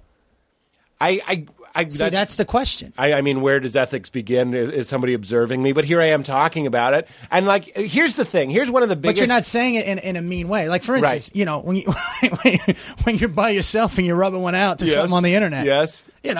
Somebody that looks like a girl I'm seeing. Yeah, whatever. That's you. That's your private thing. It doesn't make it perverted or wrong. It's just you. Here's the thing that I can't seem to find a way to communicate on stage. I don't know if it's not interesting or people just don't want to hear it. Is that, like, we all have terrible thoughts. We all have terrible thoughts. The difference is we just suppress them. But if I want to talk about watching a thing about the special needs kid, who most of the time, 99% of the time, I was like, this poor kid, and really understanding and really rooting for him. And then 1% of the time, I was like, or whatever. I'm sorry I made that noise. But, like, I'm here to say you do that too. I'm just going to admit it and tell you if you're offended, I agree. That's the thing. I offend myself every day. But see, the thing is that you're doing that because you're uncomfortable. Yeah. You know what I mean? Exactly. There's a bully in my brain that goes, you're not stupid, are you? Make fun of him. Differentiate us. Make a noise. Call him a name. Separate him from us because we don't. It's too threatening for me. But do you think it's that deep, or do you? I do think it's that deep. Or do you just think it's you just naturally relieving? Let's see. I think humor, like we have fight or flight. Yep. I think humor is we have laugh or cry, and it's like that's why those theater masks are that way. Yeah, I think that's true. You know what I mean? I forgot this kicker. The kid looked a lot like me. Oh, really? That's true. He looked a lot like me when I was younger. And you felt, I mean, look, man. But your funeral thing is a great example. I'm sorry to interrupt. But that's all right. But that idea of, like, you can either cry or you can laugh. And you still feel sad either way. Like, a lot of times it's just a natural instinct. I mean, it's the same thing with creating these scenarios in your head that don't exist to see if you can get out of them. You know what I mean? That's the problem with comics in general. And that's the problem with, a lot of creative people. I was explaining. We were talking about comic books before. Like there's a really interesting character in the Justice League. His name's the Question. Mm-hmm. They call him Q, and he has epiphania. Which is what a lot of like creative, like people that connect dots that aren't there, like conspiracists. Like there's actually a mental disorder for it, and it's creative people. Well, that's why you get those like wacky conspiracists that come up with things. Well, what if the government? What do we? And they connect these dots that aren't even there. Right. And we tend to do that especially as comics or creative people. Right. You know what I mean? And then you create these fucking scenarios that are never going to happen. Causing anxiety that you definitely, you don't need at all. I've convinced myself of things and I'm like, where is this coming from? Yeah. Can I tell you a weird one? Yeah, of course. I sometimes go to this place by UCB and I'll park in the Gelsons, okay? So I park in the Gelsons. You're not supposed to do that. Like, this is me being a badass. I park in a supermarket parking lot and then I walk over to this thing. It takes me 10 minutes. And then while I'm in line, I had this thought, and it wasn't just like the police or anything. I had this fear. My brain must have been tired that day because it just goes, what if they get me? That's all. Just in general, they. And not tow me or anything. I was like, what if they get me? And I was standing there like creating anxiety. The most base level idea. What if something gets me? Right. And it worked. I stood there like, yeah, what if they get me? And I'm not a crazy person, but in that moment, I sure fucking felt like one. See, I think every comic's nuts, man. Got to shut my brain off. You can't. How do you do it? Well, I don't. You're I dating. just embrace it, and I don't. I've never smoked weed. I've never done any drugs. Nothing, man. Yeah. Because I know that line is blurred sometimes, and I already know I'm nuts. Yeah, I don't think that stuff helps. No, not at all. I don't think it not helps at all. either. Like and there's a lot of people that defend drugs, and I just seen it It's not. I don't see anything good in any of that shit. I mean, Yeah. you know, people use the technical terms. My friends do it all the time. They use like the term and this is natural. And I'm like, look, I don't know what that means, but whatever's in drugs that makes you steal someone's Christmas money and help them look for it. That's what I'm against. You know what I mean? Anything that makes you break into houses or do whatever that does, whatever that is, that's what I'm against. Yeah. You know? How are you in a? You're clearly in a successful relationship. Yeah. And how are you dealing with the mind of a comedian, and in a regular relationship? Well, it's you know it's one of those things where if you can find somebody that accepts you for you, Sure. you know, then you're good. I think it's even more difficult. I think it's one more step difficult. Not just someone that would accept you for you, but like someone I'm comfortable enough showing the full self to. That's a difficult thing because I'll withhold, like you were saying, like being likable in the pop-ups and stuff. I'll figure out an algorithm to make a girl like me. I'm trying not to do this anymore. Yeah. But like I'll withhold. I won't necessarily lie, but like I'll kind of mold and merge. Here's something that I'm not proud of. If I date a smoker, I smoke. That's what Really? happens. I hate it. It's just something I do. Listen to a fucked up thought. I went out with a girl, and she was smoking. And then I'm like, well, I really want to kiss this girl. We'd gone out a couple times. I was like, oh, I'd like to kiss this girl. Then I was like, I'm going to bum a cigarette from her, even though I don't smoke. Because she probably is self-conscious. Oh, I'm a fucking lunatic. She's probably self-conscious that she tastes like cigarettes, and I don't, so I'll have one. And then, like, this bullshit, like, sacrificing of my own value that I don't smoke to make her feel more comfortable about her own Well, smoking. I mean, is that a way to get in? If that's a way to get in, then that's fucking awesome. There is there's a level of brilliance to it, I suppose. Yeah. And then there's also just like a couple dates later. Now I'm just normally like bumming. Any way to cigarettes get from her. in, man. You know, then you get in, bro. I was at a car wash. Get in. And I saw this girl, and I was talking to her, and I asked her her name, and then she went out, and then I went and bought one of those cards. You know, they have the cards there that says like I love, like we should be together, and I filled it out and I gave it to her.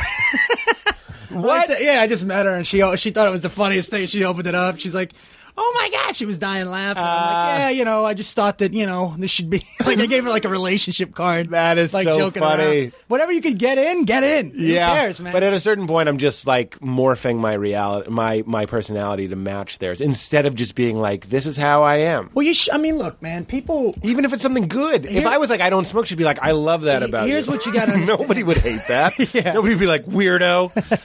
Oh, flavor country. No one would judge me. What am I fucking doing? I'll tell you, what's going to happen is you're going to pretend to be something you're not. You're going to meet a girl that likes you, and here's the worst. Here's your scenarios.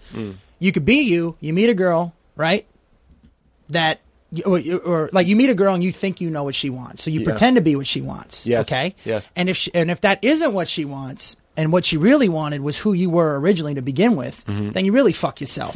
Just like if you think you know what she wants and you're right, and now you got to be this person Then you're and stuck. pretend, then you're fucking stuck. You're holding this baggage. Yeah. I've broken up with a lot of girls, and the feeling is, who says that? I've broken up with a lot of girls, Brad. No, the girls that I've broken up with, the feeling when I'm done is, now I can be myself again. Dude, that's the thing, and I don't want to sound corny. If whoever you are, and that's it, and people will accept it, or they won't accept it. Right. Like there's nothing. I mean, I think proselytizing is good. You know, people that say what they believe a lot. And, Sure. And I used to love Penn and Teller's bullshit. He used to talk about that all the time, and I agree with him on that. But there's also something mean, like, you know, the girls behind the counter that are vegetarians. You know, there's nothing worse than somebody going, "What, you don't eat meat?" Let them eat. That's what they want to do. Yeah. Don't be a dick. Just Yeah. like somebody like I've had people tell me I'm an asshole for believing, like I'm stupid for believing in God, Right. or being a Christian, or whatever it may be, Catholic, or Yeah. you know, no. People are who they are, Right. and that's it. And if you can find somebody that accepts that, you got to lay it down in the beginning and say, "Look, this is who I am, and that's that." But Yeah. if you start to pretend, Yeah, you're yeah. gonna fuck yourself. You'll never be happy. I hope I'm not doing that anymore. But I have done that in the past. What you just said was great. That wasn't corny at all. That was amazing. What? Everything you just said about being yourself and just being like, it's you don't easy, need me. man. And this Same is who thing I on am. stage, man. You say what you believe. You mean what you say. You say what you mean. Fuck vanilla. If somebody doesn't have a problem with it, Yeah. fuck vanilla. No, I'm serious. Fuck him. What are you gonna do, man? Like, how do you understand comedy? And this comedian Daryl Lamontre said this, and he's just so right. Yeah. Comedy is even more subjective than beauty.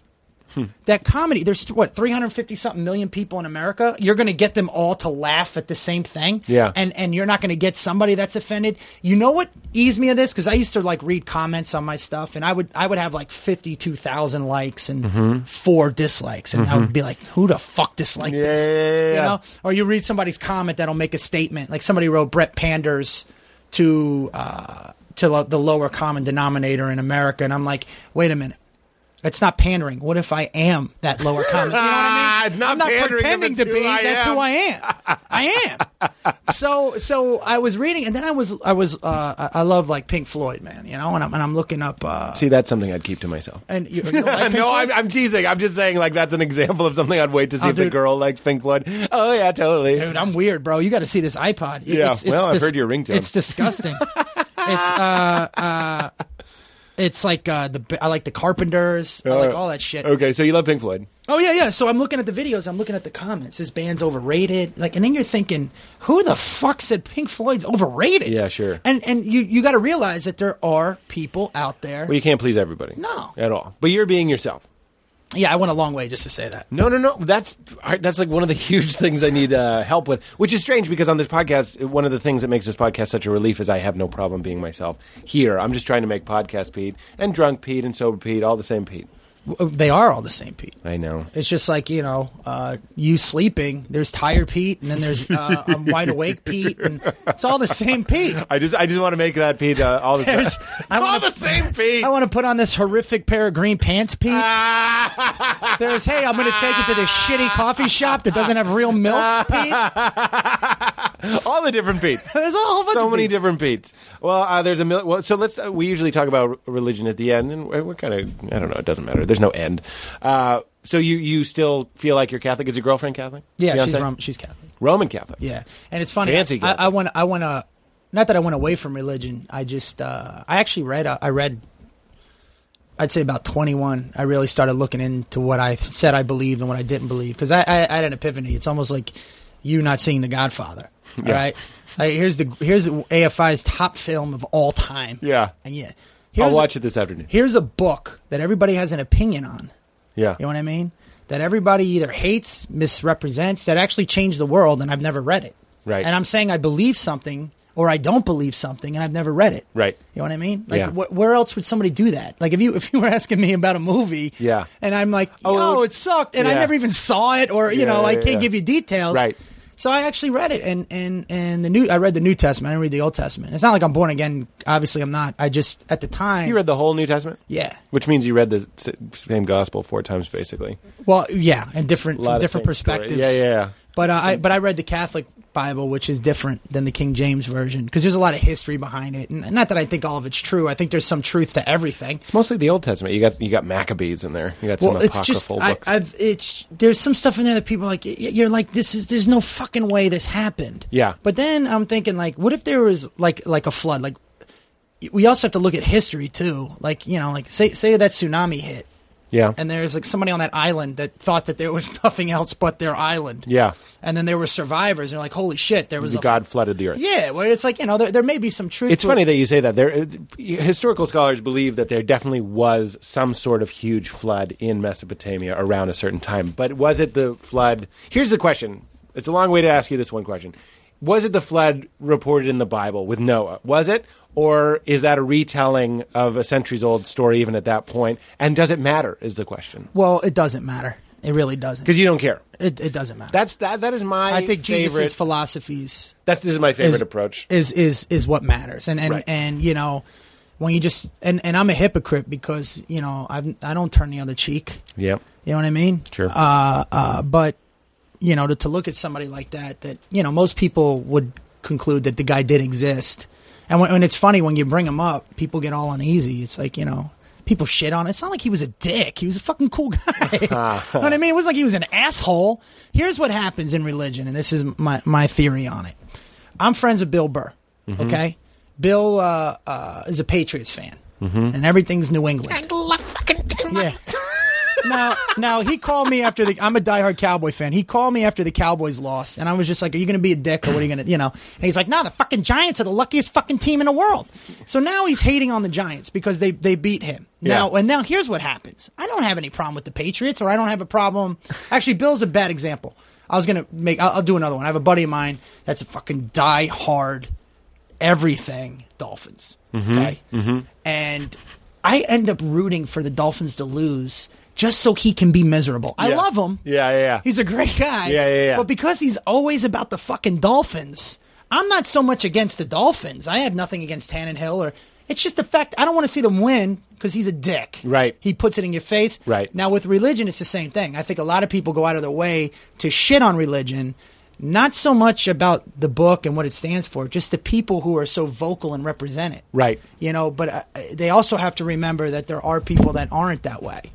Right, You know they're what I mean? regular that are Dolphins just regular fans. people. Yeah, They're just like, you know, that they just don't care. But it's the same thing with religion. I think people, and even in politics, you know, like it's amazing to me in Hollywood, like even with the Chick-fil-A thing.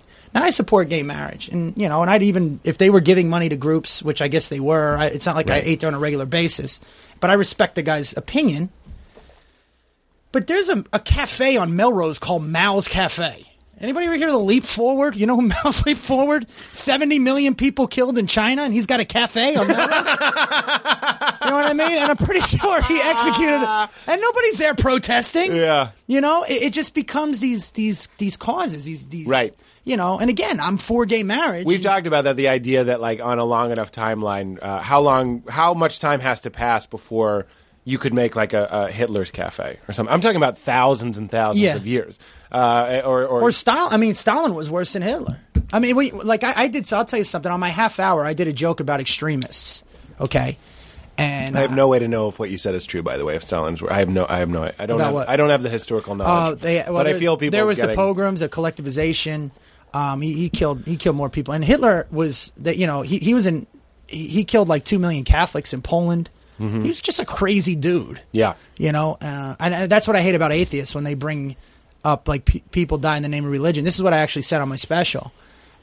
There was war well before Christianity, and there's going to be war well after. It's human nature. You know what I mean? I mean, Hitler was an atheist. Stalin was an atheist. Mao was an atheist.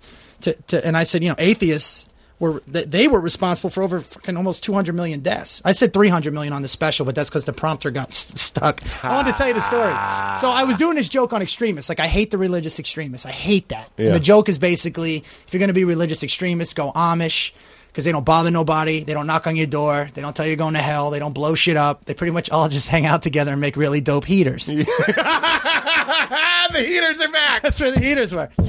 But and then I was shitting on atheists. I'm like, I hate when atheists shit on people who believe in God, like we're dicks. Like, you know, oh, Mother Teresa, what a cunt she was, huh? Yeah. Dalai Lama, what an asshole. Gandhi, dick. You know, like, you know, there's some really great, smart people. Dr. King. Yeah, sure. I go, that rabbi that sings reggae. That guy's phenomenal. There's a lot of cool people that believe in God, but they edited out the religious part about the atheist because that's my own fault because I went too long. I didn't in the half hour. I did 30 when I should have done 24. You know, That's the Bill Burr move. Yeah, I didn't know it at the time, and it's not Comedy Central's fault. But it was then They it had to became take out something. They had to take out something. So that and that became a joke about extremists. Became me against atheists. Right? You know Gerard? Yeah, I know Gerard, yeah. Never mind. He's a great guy. So now. It's funny, we call him the Dalai Lama. Oh, really? Like comedy Dalai Lama, because he's so chill and he believes in God. Yeah, I know he does, but me and him go back, and I told him, I says, I don't buy it. What? That he's that nice. I go, I don't buy it. I go, there's something off. There's something dark in you. Gerard's watching some special needs There's documentaries and making some noises. I'll tell you that right now. Anyways, long story boring. I got these. No, tell me. So it went So from then that it went point. from that, and then these atheists. I was on some atheist soundboard where they hated me. They were saying like I'm a dick, and you know. And I actually became friends with the guy. We got into a little bit of dialogue.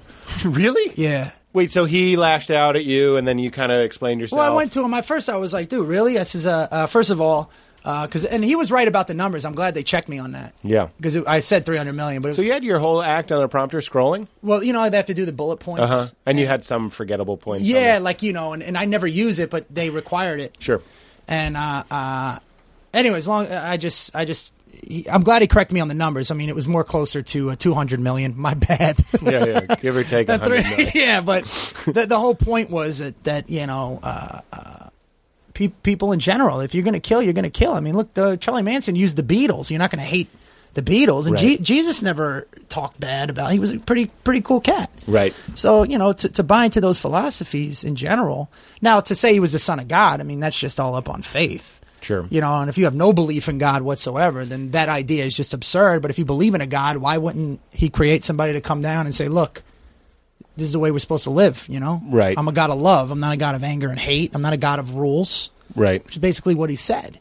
Jesus? Yeah. He's he's a pretty righteous guy, Yeah. I mean, like I said, I don't follow those. I fucking had sex at wedlock. I don't Yeah, even know how many sure, times. sure. It's not like I stole. It's not like Yeah.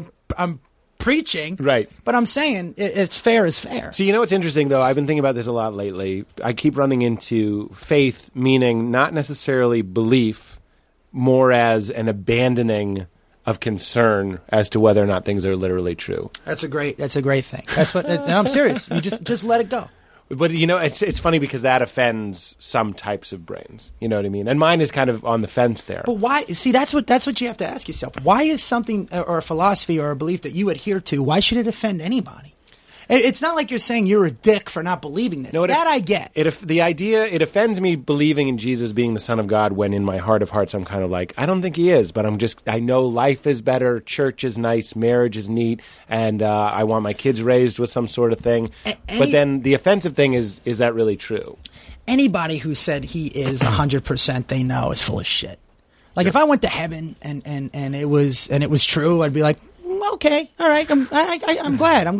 But if it wasn't, I'd be like, I can see that. You know what I mean? That makes sense. But you believe something happens when you die? Yeah. I mean, if you look at the laws of thermodynamics, energy, tell me. Just in general. I energy can't be created, it can't be destroyed, takes different forms. Right, but not saying it's a conscious energy. Right. That I couldn't say, but I'm saying is that there is a transference. Right. When we snap, boom.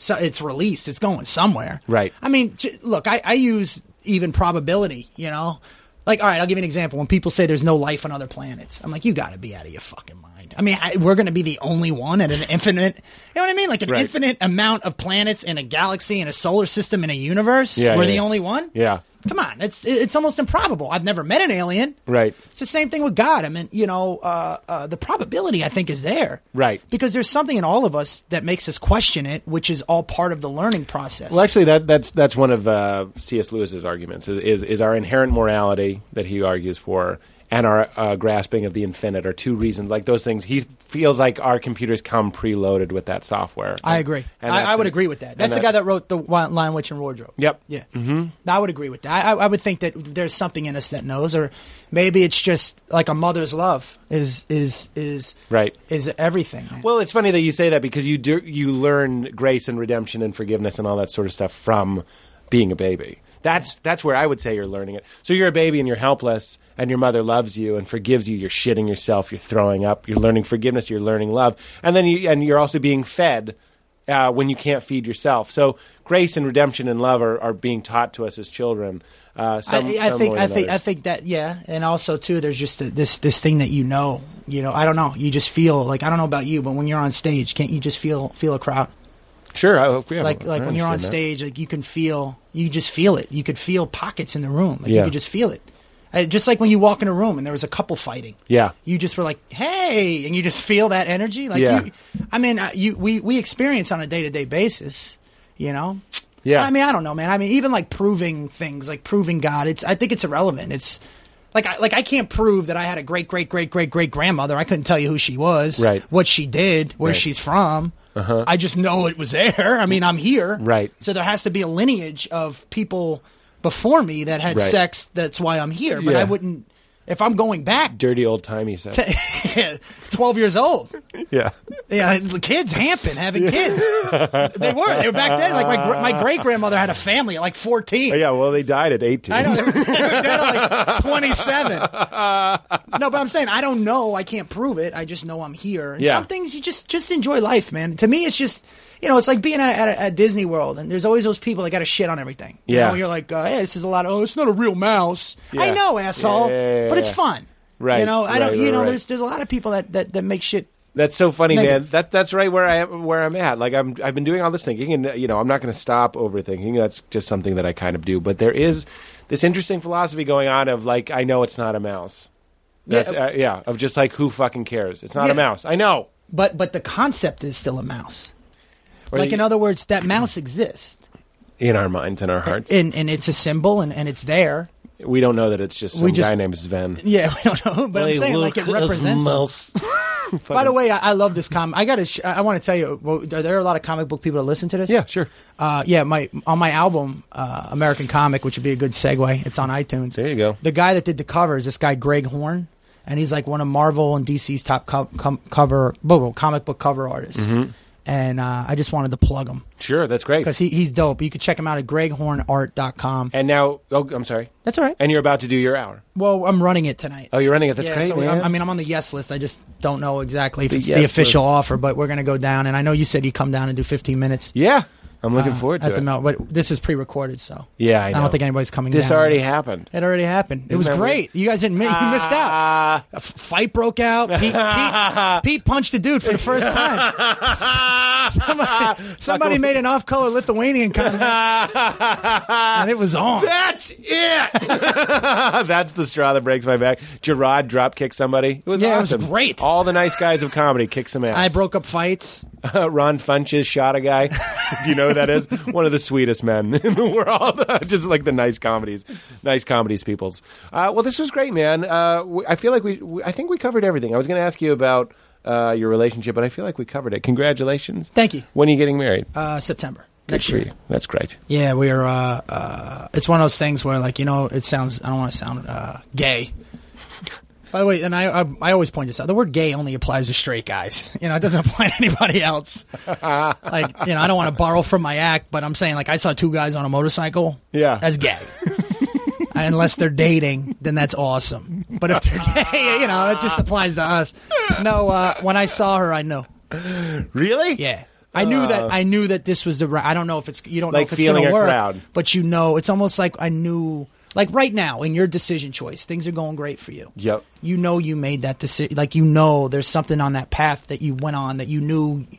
You can go astray, but it Sure. always puts you back. Like, Yeah. And to even deny that, to see the success you've had, or anybody, or myself included, or anybody else. I mean, Sure. some more than others. But that's a justification that you're on the You're right on path. the right path. When I saw her, Where did you see her? in Chicago, Where was she? waiting, she was a waitress. And she waited on you, Yeah, but I asked her out there, and I'm really aggressive up front. Like, I saw her, and I handing told her, out cards. I said, no, she was my waitress. I said, listen, a buddy of mine plays for the Titans. This guy Mike Roos, he's offensive lineman. Give him a shout out. I'm sure he listens. He loves comedy. Oh, good. And so I had extra tickets. They were playing the Bears. I walk in the restaurant. There she is.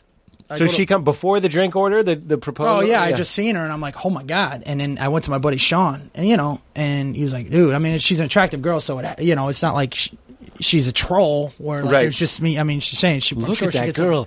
Answer my riddles. Do you want the drink? I'll ask you 3 questions. No, so and I called her over and she came to the table. I says, listen, Wait, she wasn't waiting on you. no, and she ended up waiting on us. So when she came to the table, I was like, listen, I got this ticket to the Bears game. I think you're beautiful. You want to go? She's like, I have a boyfriend, and I'm not that guy. Like, well, do you really have one? Yeah. Well, he ain't here. That Yeah. asshole. Oh, God. So I just said, all right, and I respected it. Then a year and a half later, I was performing in Chicago at Zany's, and then some guy was like, dude, this girl's waiting around. And I walked over there, and her girlfriend called me over and introduced us, and I'm like, I remembered her right off the bat. Really? And I says, you don't remember me, right? And she's like, no. And I says, about a year and a half ago, I asked you to a Bears game. And she goes, oh my god! And then Wait, just she was grabbed my at friend. the show? She just came to the show, yeah. And then we went out for drinks afterwards. But I was seeing a girl at the time, and I told her, I says, listen, here's my number. I'll call you. I says, I don't want to. I told her, I says, I don't want to hit on you because if we ever date, I don't want you to think I'd ever cheat on you. Yeah. Then when I went back to L.A., I was talking to this girl, but we were on the way out anyways. Broke it off, and I couldn't get her out of the back of my head. Yeah. I even told my mom about her. Yeah. And then I called her Before up. you asked her out? Yeah, and then Because the whole year and a half thing, it was a long time. yeah, the serendipity of it coming back, though. Yeah, and then that was it. We were long distance for a year, and then she moved out here, and then we were out here for a year and a half in North Hollywood, and then we moved over to Agora Hills. So she moved from Chicago and in Yeah. with you? Yeah, and she knew I wasn't cashed up or nothing like that. Like, she knew that, at a comic salary, it's not like, we're either check to check or, rolling in cash. There's no in between. It's like skateboarders. You're either really good or you're falling off every trick. Yeah. I've never seen a decent skateboarder. Yeah. You never seen a guy, you're like, he's all right. That's it. That's a brilliant assumption. Yeah, it's like, you never seen a guy that's just like, he's got potential. He's got some learning to do. It's easier. It's always the bleeding guy and the amazing guy. That's what it is with comedy. That's brilliant. I've never seen it here to put that way. So you move in, and she moved in, and she moved in right away. Well, no, it was about a year and a half. I just mean you were dating long distance. Yeah, we knew. That's great. Yeah, I just knew, man. And I've never even. I'm not one of those guys either. Like, when I'm committed, I'm committed. Yeah. But I've had enough in my life where, like, it's not like, I'm like, I need it. Yeah. I'm done with it. That's so funny, man. You know what I mean? Especially when you meet a right one. I mean, who knows? I don't want to. Who knows what down the road will bring? But Sure. And sometimes, you look at things and you're like, God, man, God will give you. I always have this thing. God will give you three things as a man: either the woman you're supposed to be with, healthy kids if you're lucky, and a job to provide for them. Mm-hmm. And you just don't know in what order those are coming. Yeah. But if you can nail that trifecta, yeah, then life should be good. You know what I mean? Everything else should just fall into place. That's great. I don't want to sound like a dork, man. No, are you kidding? I was just gonna. I was like, what a perfect way to wrap it up. This is if that's dorky, then I'm trying to do a dorky show. Well, I'm glad, man. Well, this was great, man. Brett, thank you. It's called American Comic. Yeah, it's on iTunes. Go to my website. It's bretternst.com. And I'm launching my own podcast, which you're going to be on. Oh yeah. First Tuesday. It's going to be Election Day in November on the GoCast Great. network. Awesome. Yeah, we don't have any working. We don't even know what it's called yet. Do you do that? Do you do a bit about how girls can't be sluts but guys can, and you're like, that's just how it It's is? just how it is. Is that on your album? Yeah. When I saw you do that, I was like, who is this guy saying something that I know people are just so... I was conflicted when you said it. You were like, that's just how it is. It's just how it is. I mean, like I hate women. Like, don't judge. Women judge us for that's the one thing they're judged on. Yeah. Not what kind of car they drive. Yeah. How much money they make. Yeah. It's pretty much just don't be a whore. That's all. But I do think, I always say this in my act too. I think every girl should have a couple of cocks she's not proud of. It makes them grow as a person. I don't mean that. I'm just saying, when you're ski pulling a fucking football team, there's something off. I'm serious. If you meet girls that are really promiscuous, there's usually something off. Sure. It's like a dude that can. Same with the dudes, probably, at some level. Well, dude, it's different though. It's Yeah. and it is. It's different. And to anybody that think it's not, it's not. They don't understand nature. Yeah. I'm not saying girls to say men and women view sex the same and put the same emphasis on it. Yeah. It's just absurd. Yeah. It's not even. It's the balance. Like, women aren't. Wasn't your point that, women give it and guys, are always looking for it or something? Like, guys... No. Mine was just basically it's just the way it is, man. You know what I mean? Not everything's fair. There's shit that happens for guys. It's, we don't... I pay for everything. Not saying my girl doesn't contribute, which she does, but I meant, on a whole... Dudes, we pay for we're supposed to die for the country. Yeah. You know what I mean? Check for just don't be a whore. That's it. And it comes to, well, if there's any guy's fear, every guy's fear, I think, at least for me and guys I know, is that the girl you're with might be another dude's story.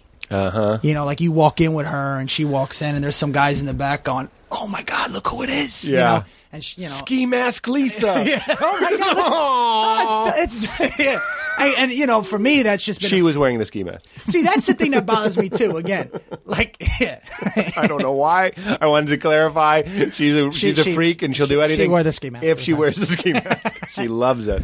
No, but I'm saying no, that's why should I would never say to a girl what she should find attractive in it. You never see a push that, hey, ladies, you need to accept guys that don't want to work. Right. You know what I mean? And you need to accept a guy that's 5'4". Yeah. And you need to accept, because we are people too. Right. there's certain things women just may not be attracted to that are traits in a man. Right. And you hear women all the time tell men to be men, you know? You hear it all the time. Be a man, take care of your wife, take care of your kids, which I agree with. But if you say be a woman, take care of your husband, whoa, what the fuck does that mean? Yeah. You know, and there are double standards on both sides, so I'm not complaining about it. Sure. I'm just saying, in my interactions in real life with dating and meeting women, there tends to be a similar pattern for both. Well, we had that whole, the 50s and 60s, that whole everybody embraced calling girls sweetheart, and they take the cake out of the oven and hand you a scotch and all that sort of stuff. So we had that. And then we had the 70s. But see, that wasn't real. I know it wasn't real. That was TV. Like, my grandmother ran my house. You know what I mean? My grandfather never fucking... It's like they say that in My Big Fat Greek Wedding. The man may be the head of the house, but the woman's the neck, and she controls where the head goes. Yeah. The women in my family, in a way, have always been powerful,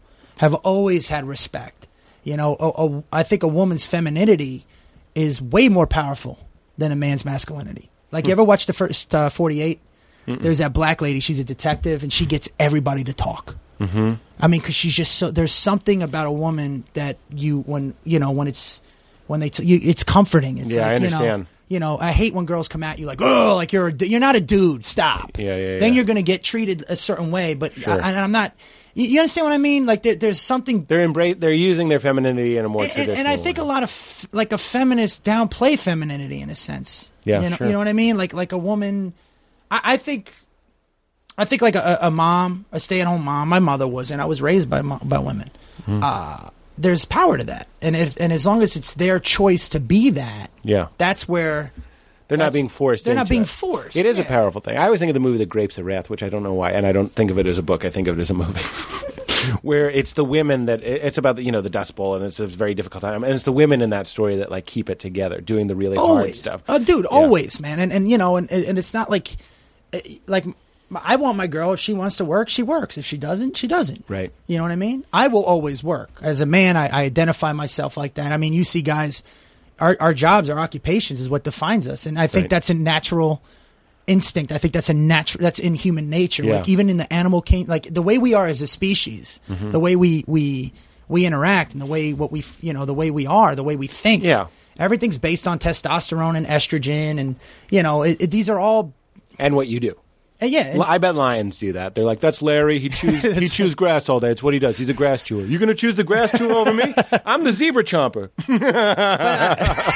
That's it. Yeah. There was a comic. I can't think of his name. He had a great bit about how people back in the day were introduced by, this is Jacob, father of the Earl of Windsor.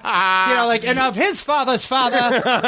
They would introduce him. He's like, if they were to do that today, this is Frank, son of manager of Subway. Frank is but like I think a lot of men identify, and so do some women. And that's the other thing too. Like again, there are people that are wired a certain way, and there are always exceptions to the rule. Yeah. What I hate is when groups of people downplay what someone wants to do naturally, or vice versa, or upplay somebody that isn't really that impressive. Like when I was teaching school, not all teachers are good people. Mm-hmm. Like I know growing up, there were some teachers that are fucking assholes. Mm-hmm. You know what I mean? But then there's this thing that all teachers are wonderful. All teachers are beautiful. So funny. I have a bit about that. Do you really? I'm writing it down because I just burned my hour, so I'm like, I got to do that. Write that down.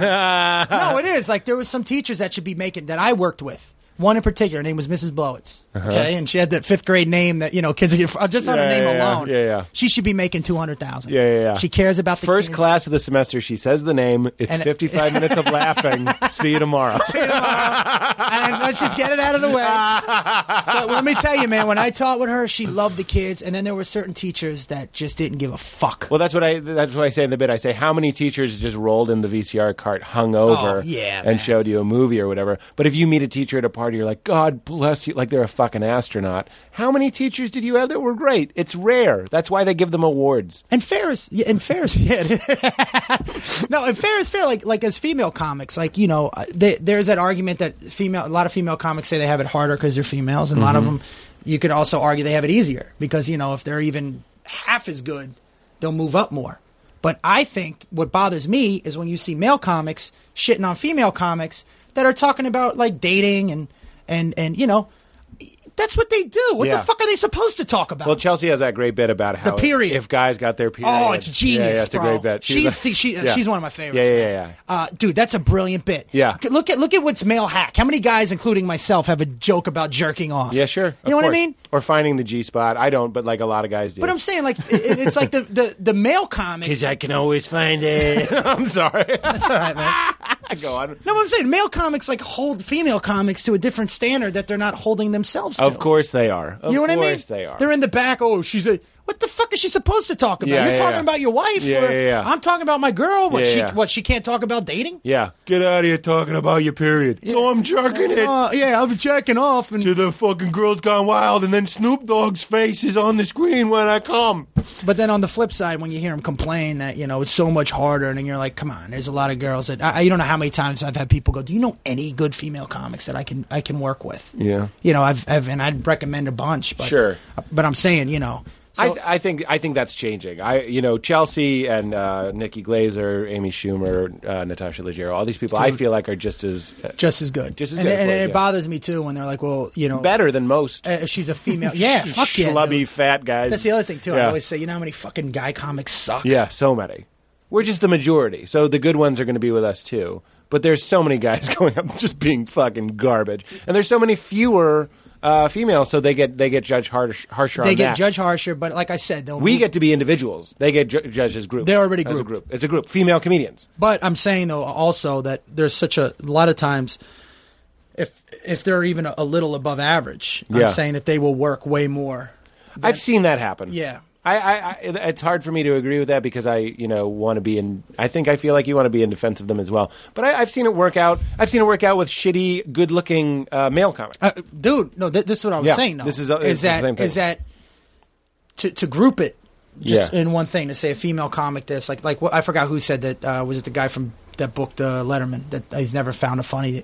Oh, Eddie Bro. Yeah, really, dude, never. Yeah. You've never found that? Are you out of your fucking mind? And there's certain female comics that I'll watch that Yeah. they're like for a female, and I'm like, dude, she's a fucking solid comic. Sure. You know, Peretti's up there. I love her. Mm-hmm. I love Natasha. I like her whole fucking thing. Kills me. Kills me. Of course, Amy, Yeah. Tammy Pescatelli. I love her edge. Tig Notaro, Sarah. Tig. I mean, we got some really. No, dude, there's some solid Yeah. ones. Yeah, You know what yeah, I mean? And you know, whatever. It's the same thing with. Their numbers are probably very, very similar to our numbers when you break it down to shit versus good. You know Oh, what yeah, I mean, it's a per just capita thing. It's a smaller group. And yeah, that shit like that bothers me. That's what I mean. Fair is fair. Yeah. But then I think what you're saying is a gorgeous male comic who sucks will work in Yeah, some they're going to try and instances. push him up, but then Yeah. but you can always tell. Like that's what I love about comedy. It'll always weed itself out. Yeah. There are people that'll slip through the cracks, but it'll always weed It'll itself out. catch up on them. Yeah, it'll always catch up. You can't fake this. Yeah. You know what I mean? You can't fake this shit. Yeah. You can't just go up there and just say anything. Yeah. You know what I mean? Right. And if you want to be an actor and you're trying to do stand-up to get into acting, then Right. you know, you're going to have just go audition. Yeah. Nobody gets in you don't submerge yourself in this business unless you really fucking love it. Oh, of course. You have to be. It has to be in compulsion. It has to be a need.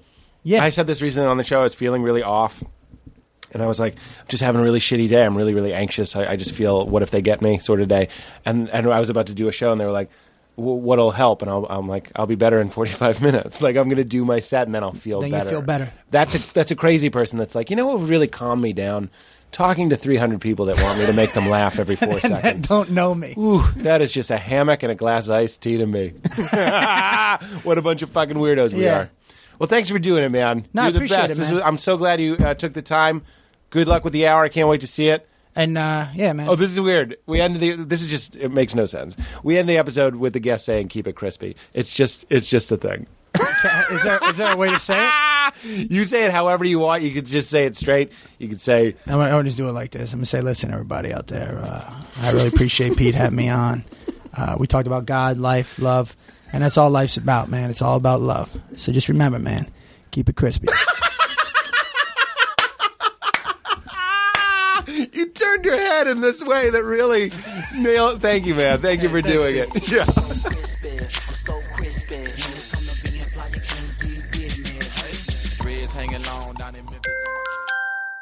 Now leaving Nerdist.com.